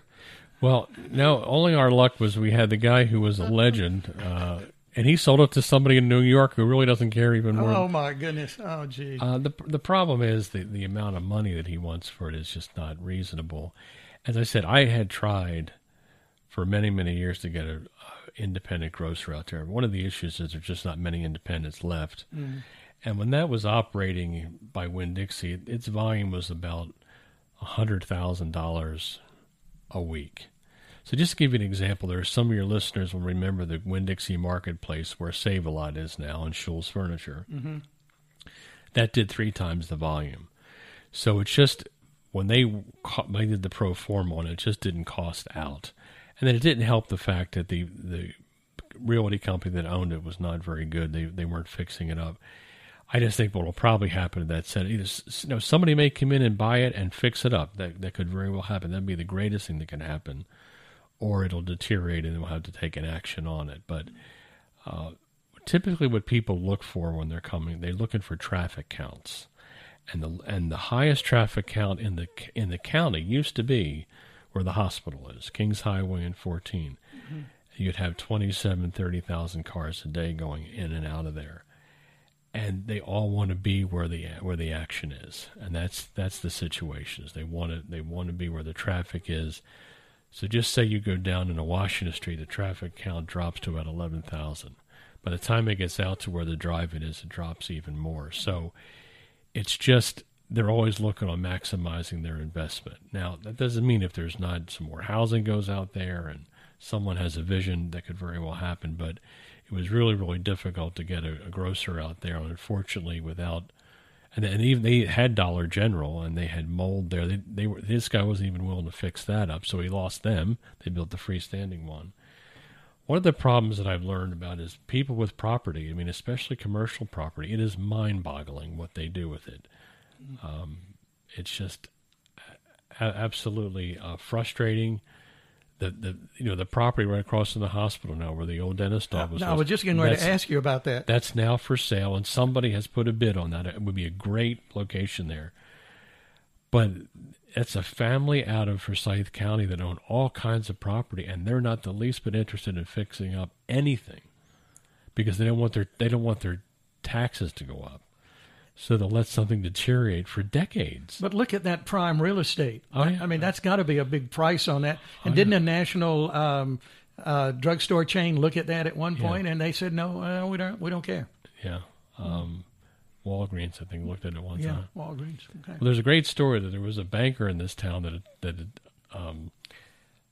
approached them about selling that property, and they said, "Sir, you don't have enough money in that bank oh my gosh. to buy this property." Gee whiz. So it's just very strange what people do. It really is. Yeah. Wow. But I think that's going to be something that's too good of like you say, too good of real estate for something not to happen there. Yeah, they better make that happen. That's for sure. Well, we've covered a lot of things. Let's look ahead a little bit here to some of the events coming up around Eden we needed to mention. Yeah, and I mentioned Randy. I need to mention Cindy. Cindy and I worked together since she was president of the chamber, and I had just started. And it was really interesting that a lot of communities, the chamber and the city, don't get along. But we made sure we wanted to get along together, so we helped each other. And then she came on and took some of the festivals that I had started and really took them to the next level, and has added things like Grown and Gathered. Last Thursday night was her second one of the year. And even apparently after the rainstorm, the temperature went up or went down, and it was a lot better. Yeah. She's doing Heritage and Heroes this fall, a brand new event that's going to have the Vietnam Wall will be there, and it's there to honor our veterans. And then, of course, Riverfest will be back up again this year, and it's going to be a great time. It's going to be reconfigured differently. But then Winterfest will happen again. Cindy's always looking for ways to add things, to tweak what she's done so it doesn't get stale. And now her job is also marketing, so she's been doing a lot of the press releases and things like that. So I'm going to miss Cindy and Randy. They were part of my department for a while. They're like my kids. But I'm going to miss both of them because we really have done a lot of good things together, and they're two of the finest people I know. So yeah, well, they would say the same about you. What a great team you all have been. How many more days? Are you counting the hours, days? Where are we? I'll be done on the 27th. So. The 27th, your last day with the City of Eden. Yeah. Okay. And your plans, can we probe a little bit into the future? You kind of taking things easy? Or I don't really know yet. I just get the feeling that something will take a couple of months off. I'm working on setting up, like we're in your office here. Mine isn't quite as elaborate as this, but setting up some things. I've been approached by at least one person to do some real estate work. Mm-hmm. I just feel like we moved to Greensboro in 2019 to be near our daughter.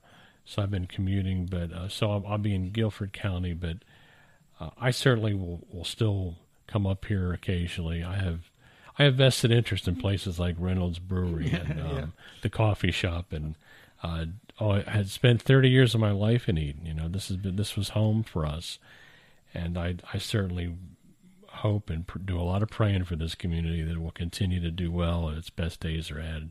Yeah. Well, you've put in many years and long hours and long days, and thank you for that. We appreciate you and your stick-to-itiveness and your patience and your negotiation skills and all of those that come into play in what you've been doing in economic development for so many years. So thank you for that. And I need this is my last chance to thank you, Mike, for all the years when it was on radio and then your new venture here. You always support local business. You always give the mayor, Cindy, Randy, opportunities to talk about what's going on.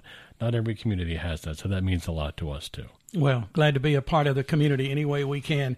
And I'm wishing you and your family all the best. Yeah, I certainly think good times are ahead. So. Well, thanks again for everything. Good to have you here in the studio and chatting, catching up on some things. Sounds good. I wish you the best, Mike. Thank you. You the same.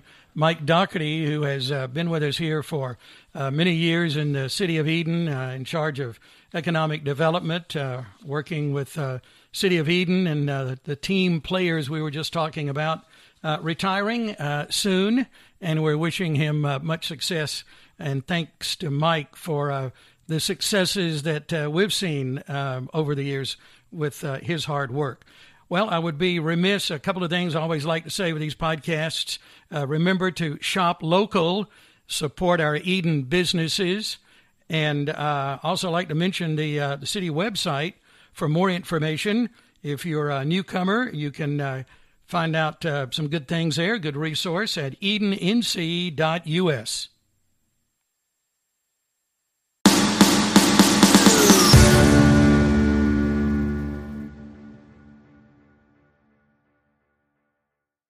If you enjoyed today's show, please head over to iTunes, give us a rating, and leave a review.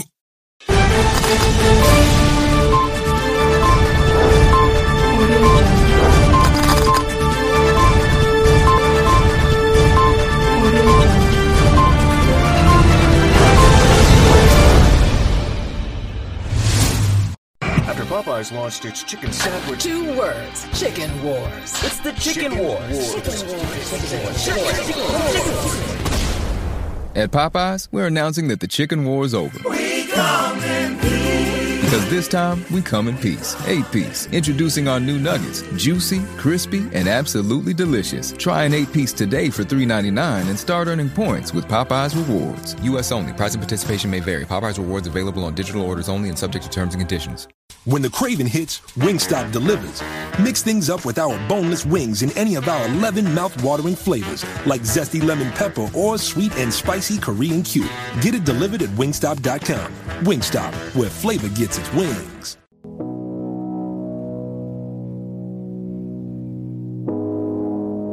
You're listening to Hayes Radio Network, Cannabis Lifestyle Radio. All right, we're back. Owls Oils show, and we're going over a little bit of a recap of the Owls Roadshow with Gavin cruising around, taking care of business for the company, but also seeing what's going on in this world, in the CBD and hemp world, after he got back from winning a first place cup at the Secret Haze Cup in Las Vegas, first place winner. My man with the plan. Gavin, what's up, my brother?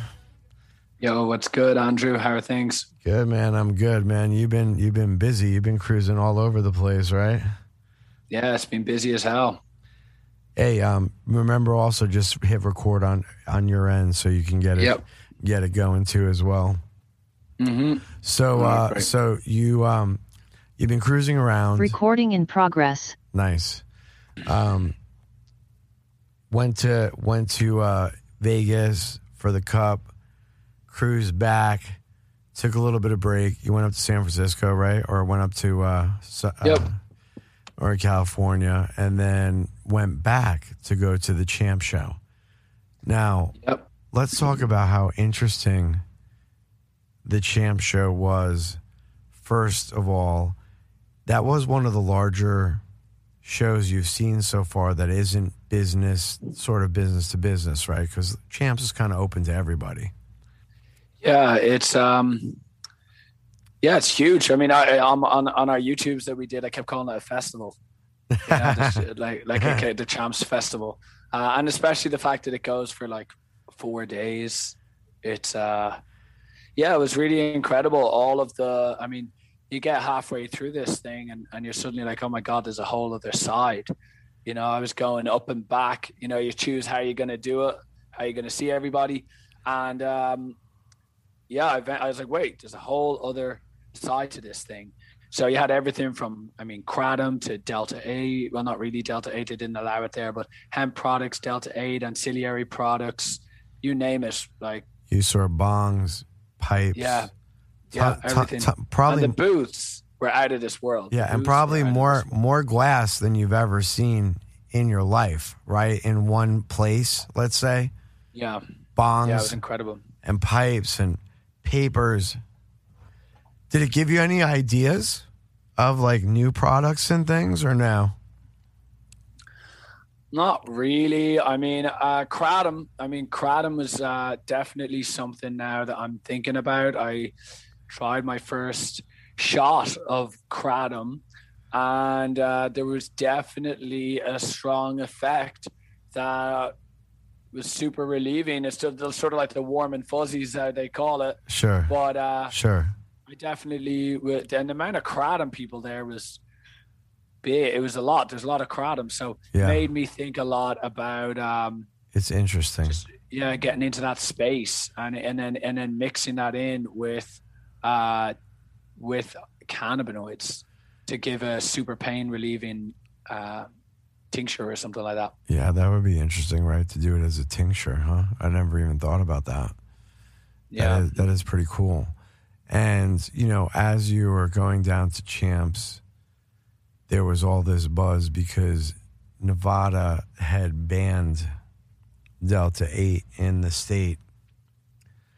And there was all this uttering about agents and people that came down to the Champs floor. The FBI, the DEA, they're all coming for the Delta 8. What was your surmise, or what was your take on what occurred and what people were chattering when you were around? Yeah, so it was so obviously, it came out, first of all, it's Champs is being raided by the DEA, and well, actually what it was is just the event organizers who said ahead of time you can't sell Delta 8 because Delta 8 is illegal in Nevada. Yeah. And so a couple of companies were basically like, well, fuck it, we're going to do it anyway. And so they gave out some samples. Yeah, so they gave out some samples to one of the company organizers. And so not even the company organizers. It was they gave it to the head, like someone from a government position in Nevada, like the main motherfucker. Like they gave it to the chief. Fucking gave him a sample, and he was like, "Oh shit!" And then he called what people thought were DEA, but there was DEA, but it was on a state with state police or something like that. Yeah, so from what I gathered, there didn't seem to be much there apart from like they were told to, put some stickers over the, if you're advertising Delta 8, put some stickers over it. There are a couple of companies that were doing that ended up getting the boot. Sure. And, but then I heard there was like guys who were selling Delta 8 even in some hotels altogether, and then that got actually raided and people got arrested. Oh, I didn't hear that. Yeah, there were a lot of crazy stuff. Now, I heard about a whole bunch of things that went on, and then people definitely got arrested and some crazy shit went down. We just don't fuck with Nevada, right? Yeah. I think it's pretty clear. Like if you're choosing your state, it's like you got the wrong state. That is the wrong state. Okay, we'll sort of let's advertise Delta 8 and of course Nevada would probably have someone going around seeing, oh no, can we get someone to get back to a hotel room, and then let's sting them. Infamous. Yeah. No, thank you. No. And what else? What else has been going down? Well, the one thing I liked about Champs was there was a lot of other cannabinoids that were totally fine, right? So while you couldn't sell Delta 8, there was actually first time seeing HHC, which is hexahydrocannabinol, and that is a cannabinoid that also has a psychoactive effect. However, it has a psychoactive effect, but it's legal. Do you know it's not called THC. Do you know which cannabinoid it kind of pulls off of at all, or no, or is it really its own? So it's all conversions. I mean, basically, it is. You basically have to remove one of the hydrogen atoms from the THC molecule to turn it into HHC. So think of like Delta 9, THC, and hexahydrocannabinol is all due to the amount of protons that are.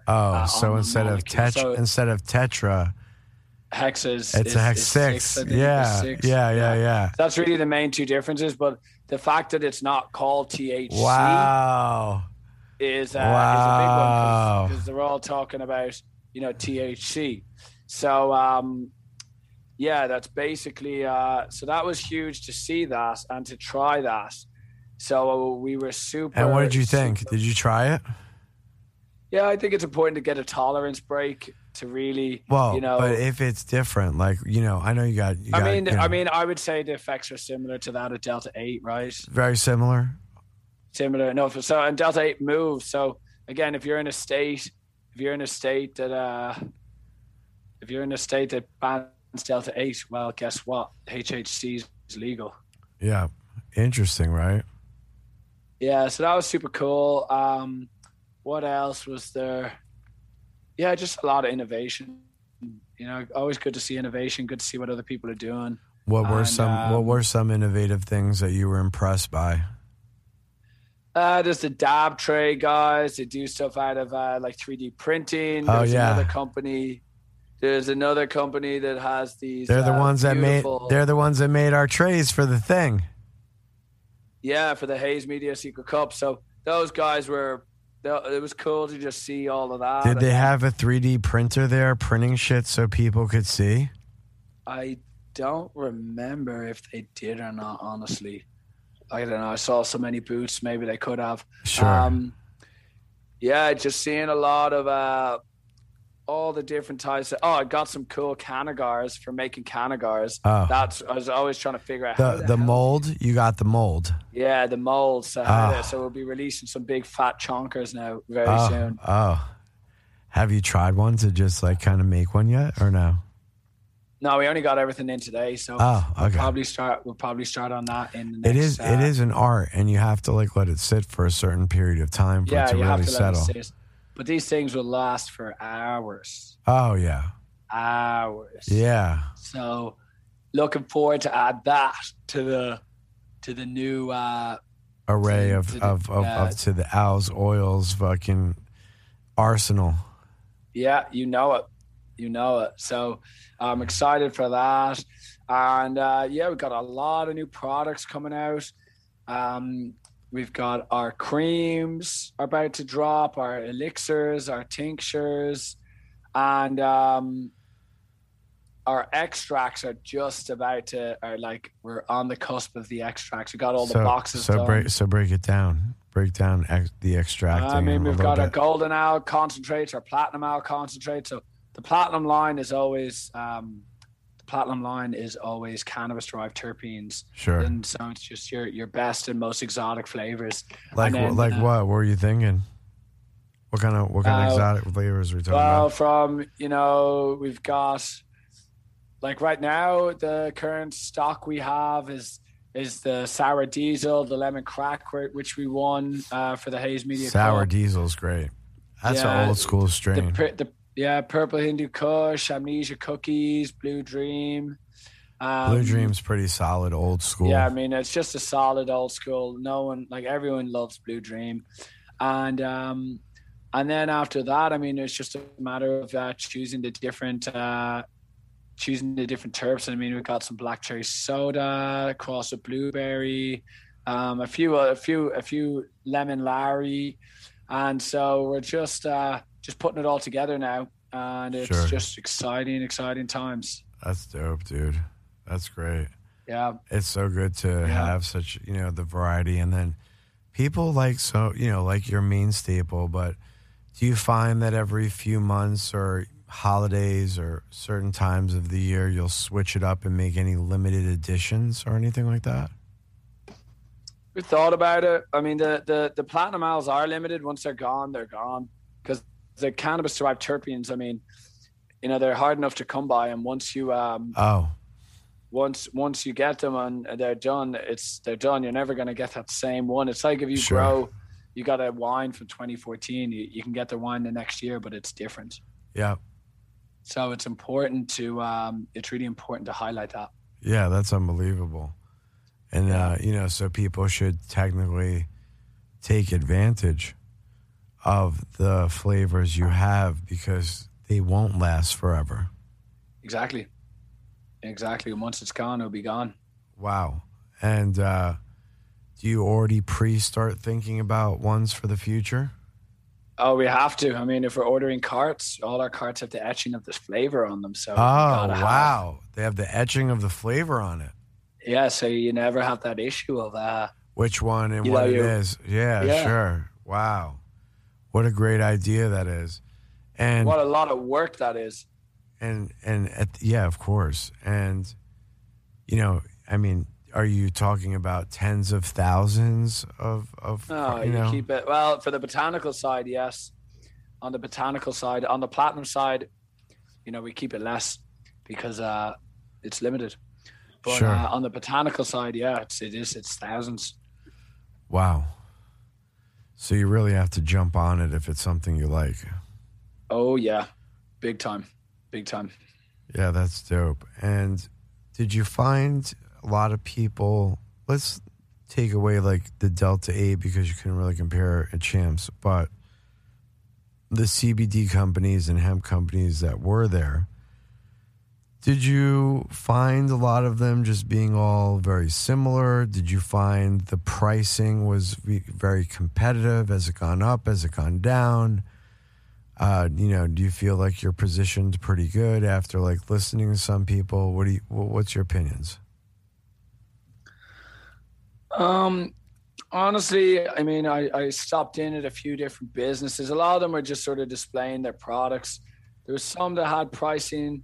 Definitely a lot of white labeling. There's actually a good company from Puerto Rico. What was their name? They gave me some bomb stuff actually. I was gonna plug them, but I can't remember, unfortunately. There's a company from Puerto Rico. I mean, they had 3 or 4 different brands, all grown in Puerto Rico. Super impressive. Wow. And they had some cool products that I don't know how much we would utilize them, like some infused soups, right? Some dry soup. Wow. Just add water. Infused soup. Now, let me ask you something. Not my cup of tea, but because of the way you have it infused into the edibles, being liquid soluble Delta 8, would you consider getting into that type of food stuff? Type mixture or instant? I mean, you can put it into make. anything. Yeah, the instant. I mean, we're working on a couple of instant things right now. But you don't want to heat it like a cocoa or like a hot tea and stuff. That actually would degrade the Delta 8, right? Or no? No, not at all. It's totally really. Fine. Yeah. Especially like Delta 8 is a very strong molecule. It's like very difficult for it to turn into anything else. Like if you're talking about THCA, sure, something with the acidic cannabinoids, like CBDA or CBGA, yeah, you could. But once it gets to that activated form, it's pretty strong in that. So, but it's not like like cannabis. If you go above 220, you start degrading the potency of the THC. Does it degrade the potency of the Delta? The water wouldn't be going, like your waters and stuff wouldn't be going that hot. Sure. So, I got you. Interesting. Yeah. What is the hottest that boiling water gets to? We should ask. No idea. We should ask. I have no idea. Google. I mean it. Let's see. Boiling water is at 100 degrees Celsius, right? So anything after that starts to evaporate. Sure. Wow. What else you been seeing in the space yourself? I haven't been venturing out as much. I went to G4. I kind of am living through your eyes because you are the traveler, traveling like a bunch and have more traveling planned. Yeah, we do. We got a lot of. It's great to see the expos finally opening back up. Right, like good opportunity for us to start getting our business crushing, right? Like absolutely. We've been doing well, but we haven't been doing much advertising or going to expos or anything. So now it's like time to really pick up the pace. Sure. So if you look at it like that, I mean, we've got we got the IMP, the cannabis IMP. In Philadelphia, 25th, 26th. Trying our best to get into Champs. Yeah, we will see. New Jersey, we'll see about that. That will be right after. That's in New Jersey. There's going to be the one in California. Yeah, and then after that one, there's the Southern Hemp Expo in North Carolina. And there's also the Nikan Expo up in Boston. Yeah, Boston's a great place. Yeah, I love Boston. It's a great, dope fucking place. Yeah, it's good. Then I told you there's Champs. Possibly you could do Coachella. Yeah, which is a great show. And then I don't know if you know, but the G4 convention is also great. What's that? G4 is in Vegas, end of October. I think or end of. What does the G stand for? G4. What is it? It's just kind of like he wants to be like the Southwest of cannabis. You know, the South by Southwest, the big festival that they have. Yeah. He was all out on entertainment and the parties, you know, and all that stuff. Let me see when it is. It's G4 Live. Let's see. I'm a speaker at it. I should know the dates. Yeah, September 29th to October 2nd. The Essential Super Event. It was fun. Essential Super Event. He throws the best party. He booked the whole fucking Mandalay Bay Beach. Bought it out. If you were a hotel guest, you couldn't go there that night. He had Travis Barker, all these motherfuckers playing. Dude, must have spent $1 million, literally, on that party. Food, this, that, gave cabanas. Like, we got a cabana. They gave us a huge cabana on the beach. They gave one out to High Rise Agency. They gave one out to Canvas. They gave it, like, hooked up the media companies, like, super dope-tastic. You know what I mean? Yeah. So it was cool, man. I mean, there's a lot going on. And then when is the next I've never been to Mandalay Bay, so they've got like a beach in the hotel, is it? Outside. We're like a wave, the wave thing. You know what I mean? Where you can actually it's fucking I think it's pretty wild. In Vegas, if anything's possible, it's possible in Vegas. I mean, you know it. I'm surprised they don't have some Vegas, sort of skiing. Baby. I'm surprised they don't have some sort of skiing. It's almost like I thought there was a time when maybe they did have it at Circus or something like that.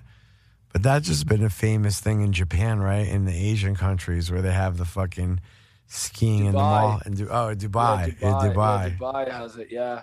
And I think Dubai is almost very similar for me for Vegas, right? It's like out of nowhere, poof. Sort of grew this city, and yes, you can have the biggest everything. It seems like Vegas is the biggest everything, and then Dubai sort of does the same thing. It is, and it is a little different though too. Because it's a whole different feel, but very classy, very like ornate. Not ornate, but like very wealthy, very like hard to explain. One of the cleanest cities I've ever seen in my life, though, when you walk outside. Yeah, how do they just always have people just? I don't know, they just get it all cleaned up. Well, they're very strict about that. If you like litter or this, you get seriously. Oh yeah, like hand chopping type shit. They don't fuck around. It's like I heard in Singapore, right? Like if you drop gum on the street or this or something like that, like there's serious penalties. Serious fucking penalties. Well, maybe it would help clean up. Sometimes you see so much trash around, right? It's like terrible. Yeah, it's crazy. How are the what's the ear out on all of our lovely farmers out there in Oregon, putting in their crops, getting them growing for fucking harvest time? You've been keeping a little tap on the local flowers or what? Yeah, so they're doing so right now, I mean, they're going to be doing a lot of there's actually much more inspections going on this year. So they're going to different properties, going to basically just checking in on everything. And so for marijuana growers or and it should growers, be but is it going into budding phase yet or no, not yet? Yeah. I mean, now we're in what, like, let's see, you plant in June 1st, June, July. Yeah, it's just starting to get going. Just starting. So they come in, take some tests, and if you pop dirty, then you got to destroy your crop. Yeah. Presumptive marijuana. Yeah. So they're really cracking down in Oregon just because. And then when you chop it so down, many illegal are you grows. supposed to just burn it, or what are you supposed to do? Yeah, supposed to send just a video. It. Yeah, show that you burned it. Yeah, show that you burned it, exactly. Yeah. Wow. I wonder if you get super high from the smoke around it. It'd probably just be not healthy because the fire smoke is probably way stronger when you're burning it like that, right? I feel like when I was younger, you see all these videos of like, you know, crops being burned, and there's like, oh, I wish I was downhill from that, you know, and you see a bunch of people. But I think in reality, it's like, yeah, there's a hell of a lot of carcinogens in there, and yeah, not good for you for sure. No bueno. Yeah, all that stock and no. I know, right? Not my cup of tea. Yeah, no, definitely not. Are there a lot of similar strains out this year, or are you hearing some new shit from the farmers? What's going on? New cannabinoids coming out. CBDV is probably going to be the top one coming out this year, and that's the Varens. So that, and I will be able to convert Delta 8. CBDV will convert into Delta 8 THCV. So just much more cannabinoids coming out for sure. Yeah, much more cannabinoids coming out for the future right now. That's making shit really complex. Yeah, it's fascinating to the average person. Yeah. Like, what? I thought this was this, and then I thought I knew these, and then now all these others. Long ago, did we think that the hemp plants are coming out? CBD. Now it's like anything but THC is now hemp. So it's really fascinating to see all these different groups coming out. It's unbelievable. Yeah, who would have thought it, right? Like, crazy. Just constantly could go on and on and on, you know, with so much stuff to do. So the next stop is Philly? Yeah, next stop is Philly. Going to be hitting Chattanooga, Tennessee as well. Most likely, again, I don't know. My gut's just telling me we're going to be opening up a store there. In Chattanooga? But I don't know yet. We'll wait and see. I'm going to go fly out there. You're mainly wholesale, so you haven't opened an actual retail store yet though, right? Correct. Yeah. So I want that. I want a retail store. Not in the hometown? No, Oregon's an export state. So, okay, I feel you. Yeah, it's just like, I mean, we could do it, but yeah, right now I'm just not interested. I've got bigger fish to fry. Do you think that area is very good? Even for distribution, tourist-wise, Chattanooga. Chattanooga's I've heard of it. It's also on the border. It's on the border of Alabama as well as Georgia, so it's good for distribution for all the other stores. You get much faster deliveries and everything like that. Interesting. And those states currently are Delta 8 friendly? Oh, yeah. Delta 9 friendly, too. They're still on the 2014 Farm Bill, not the 2018 Farm Bill. So total THC is Delta 9, not including THCA, which is pretty cool. Interesting. Yeah. Break that down, because that's a little complicated sounding. So if you were to test the cannabis plant or high THC, it doesn't test total THC. It's THCA, which is a different molecule to Delta 9 THC. So basically, if you're testing the limits of just Delta 9, well, then you end up in a position where effectively, if you have THCA, you can still sell it. So if we had a live resin that had THCA in it, then we'd be fine. Wow. And we wouldn't have to worry about, removing all of that. Sure. So that's just something right now that we're currently working on. And have you tried putting oil on a nug and then THCA? No, not going to do that yet. It's hard to get THCA in the hemp market that would be that purified. Oh, I got you. Yeah, it'd take a lot of chromatography, but in theory, as long as it comes from the hemp plant and its LOQ is 0.3% on a dry weight basis, we're fine. Yeah. Do they make hemp THCA? I mean, not really. It's you have a small amount, like 2 or 3% would be in the hemp plant. Sure. Yeah. Very interesting, right? Very interesting market. yeah, it's been evolving and changing over time. I mean, it's fascinating, honestly, to be a part of it. It's really a joy. Do you have a booth in Philly for that show? Yeah, we do.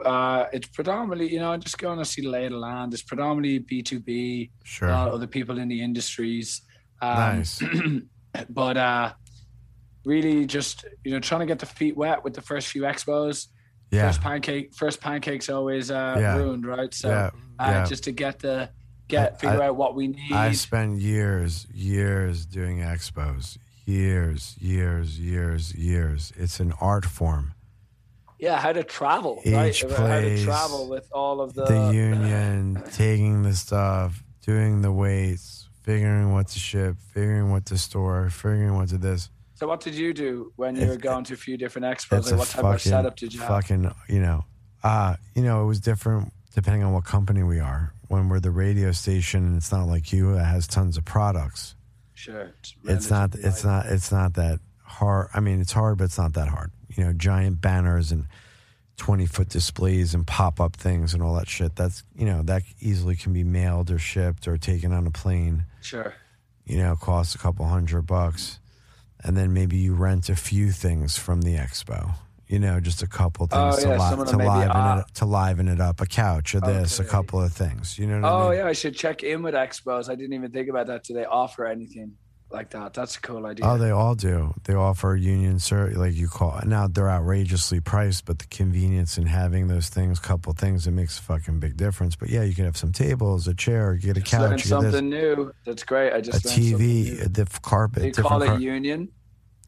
Yeah, every show has union furniture services, booth services, exhibition service. Everyone. Okay, I never knew that. Absolutely. I'm always wondering, how the hell do you ship a sofa? No, a lot of times you just pay a company that works with the convention center and they bring it all in and stuff. Oh, cool. And you rent it. Oh, that's cool. I didn't know that. Yeah. What you do is every convention you're doing stuff with, ask them, hey, who do I contact for booth upgrades? Like a couch or this or whatever, and then they'll tell you what companies they work with. Nice. Never knew that. Yeah, so a lot of that stuff you just kind of like, learn to what's the best, what's the this, what's the that, how to get in, how to get out, how quickly to take down because you got to wait for everybody else. I mean, there's so much shit, man. But those are the things you learn about that trade that are very helpful too, though. You get to really get a tap on all these different groups of people and the different areas. So if I wanted to have the, because I always wondered too, like if you want to have a display, like a big heavy display. Yeah, they bring them in, and then you fill it in. Yeah, exactly. But okay. But that's why when you say, these giant, how do these booths? Because those booths are spending fucking 20, 30, 50,000 on their booth. I have a whole way I look at why someone spends on booths or this or when you can afford to really do that. Because sometimes doing it can also break the bank also if you do. Yeah, I mean, it'd be pretty hard to justify doing a booth like that. Oh, yeah. Like that return on investment is so poor. Yeah, you got it. Well, just again, it depends on what show and who it is and where it is and what it is and who you are. Yeah. And when you're already booked and busy, a lot of it's most of the time if you're a real crazy, wild, big company with those giant booths, they already have 90% of their clientele booked with meetings with buyers and people who are coming there to be part of that whole thing. And they're already expecting all those people to come and purchase and this and do shit. So it's part of their expenses. I like that idea. The way they write it off. I like that idea. Yeah. So, and that's what it is. A lot of their biggest customers are always rolling around their show. So they have meetings with them. Hey, how are you doing? And you take them up for dinners and this, and you make sure that all those people are super happy. And then you get all the new people that come also. There's a lot of different things that you'll learn and benefit, for doing something like that for sure. I learned something new there. That's cool. Yeah. I mean, even just the setup of some of those booths. I mean, they just hire a company that comes and there's unions. They have exhibition booth companies that you could take your booth, you buy it all tricked out in this with the walls and this and the lights and the TV and everything, and then they box it all up, put it in a fucking wild crate, and they'll store it until next year, or store it at a place, or you take it or you have it shipped and it gets shipped back to Oregon. But you start learning logistics. You know, it might be better to just store it with them till next year, or blah, blah, blah, put in a spot somewhere here, pay the rent, and then pull it out. It's cheaper than what it would be to fucking ship it back and forth and everything. You understand? Like, yeah, you gotta find it back and forth. You got to find out the shows that are the ones that last for years and that you always want to be a part of. You know what I mean? That's how you break it down. Champs is certainly. Yeah. Certainly showing main staple. You know what I mean? For what you're doing, main staple. All the smoke shop owners go there. That's like a huge fucking part of your clientele. Massive. They're the ones that are getting everything out to the general public. Yeah. Yeah, you learn a lot. It's always good to see. Good to see how people And you're getting to meet some cool motherfuckers. Why don't we talk about some that you got to talk with Anthony, right? A little more. Really looking forward. So we actually did a couple of podcasts, and what do you know? We had an issue with our audio. Nothing worse than shooting a flipping podcast to figure out that the audio wasn't on. So that was just crushing. But yeah, so Anthony looks after 40 Tons. They are their business focused on helping those get out of prison who have gotten unjust sentences for cannabis. Yeah. For cannabis. And so we're actually going to be doing a joint venture with him on our gummies. And we'll be donating the profits to them to help with their cause. Yeah. So they will be getting released over the next, over the next few weeks. That's great. So are you, and it's going to, did you already design them? Just waiting on the final parts of the design. Nice, nice. Yeah, so nearly there, just finishing up all the contracts and everything. And that's great. Yeah. Dope, man. Yeah, you got to do what you got to do to, help people that, are penalized for the same, plant, that we get to make money on. And, it's just kind of mind-blowing. But, hopefully cannabis will be descheduled and every one of these forms, Delta this, Delta that, this, that, cannabis this, it's all going to be legal once the whole plant's legal. Yeah. That's what's dope, Think about it, because it's not coming. It's coming. It's not that far away. No. And I don't think, will there even be a differentiation between hemp and tea and I wonder if they will. Then it won't matter. Then it won't matter. Then it won't matter. Just be like, this is the non-strong. This is the whatever. Sort of ridiculous. It's like, and all this thing here is this thing here, but we're just going to call it different. And then all the medical studies that'll get to be done. Yeah. Yeah, really fascinating to see how this unravels and to actually see the studies and how it can really help people. I know, right? It's fucking crazy. Yeah. But look, that was honestly, I want to thank you, Andrew, as always, for having me on here. Oh yeah, man. I got a real busy schedule today, so I'm gonna have to get back to it. No problem. But let's leave it there, gang. Thank you all for listening. We're going to keep this content coming. Absolutely. And just keep tuned for more Owl's Oil next week podcast next week. We'll talk to you all then. Yeah, we'll talk about a couple of new topics.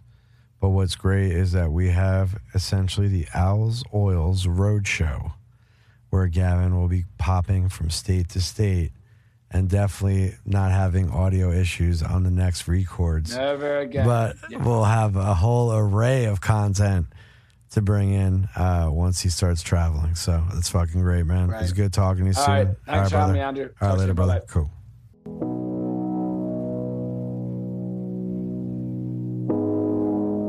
You're listening to Hayes Radio Network, Cannabis Lifestyle Radio.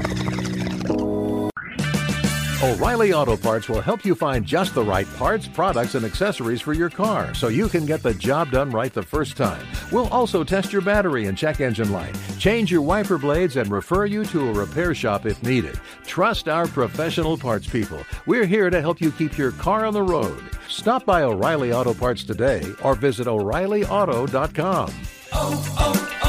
O'Reilly Auto Parts. Right here in Greater Atlanta. Here's a little tale about hard-to-recycle plastics. Their destinies were changed. Their new lives are fantastic. What once was trash can live on as new things with a program that complements your regular recycling. 'Cause plastics can be so much more. Give this trash the second chance it was hoping for. Greater Atlanta's hard-to-recycle plastics can be so much more. Participate in the Hefty Energy Bag program happening in your neighborhood today.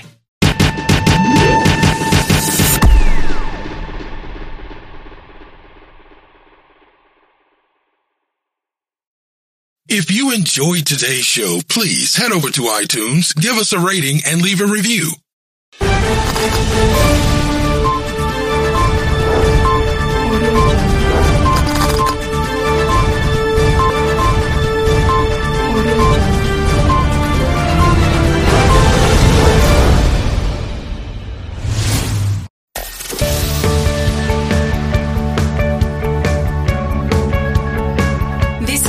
Has come to an end. But the fun doesn't have to stop here.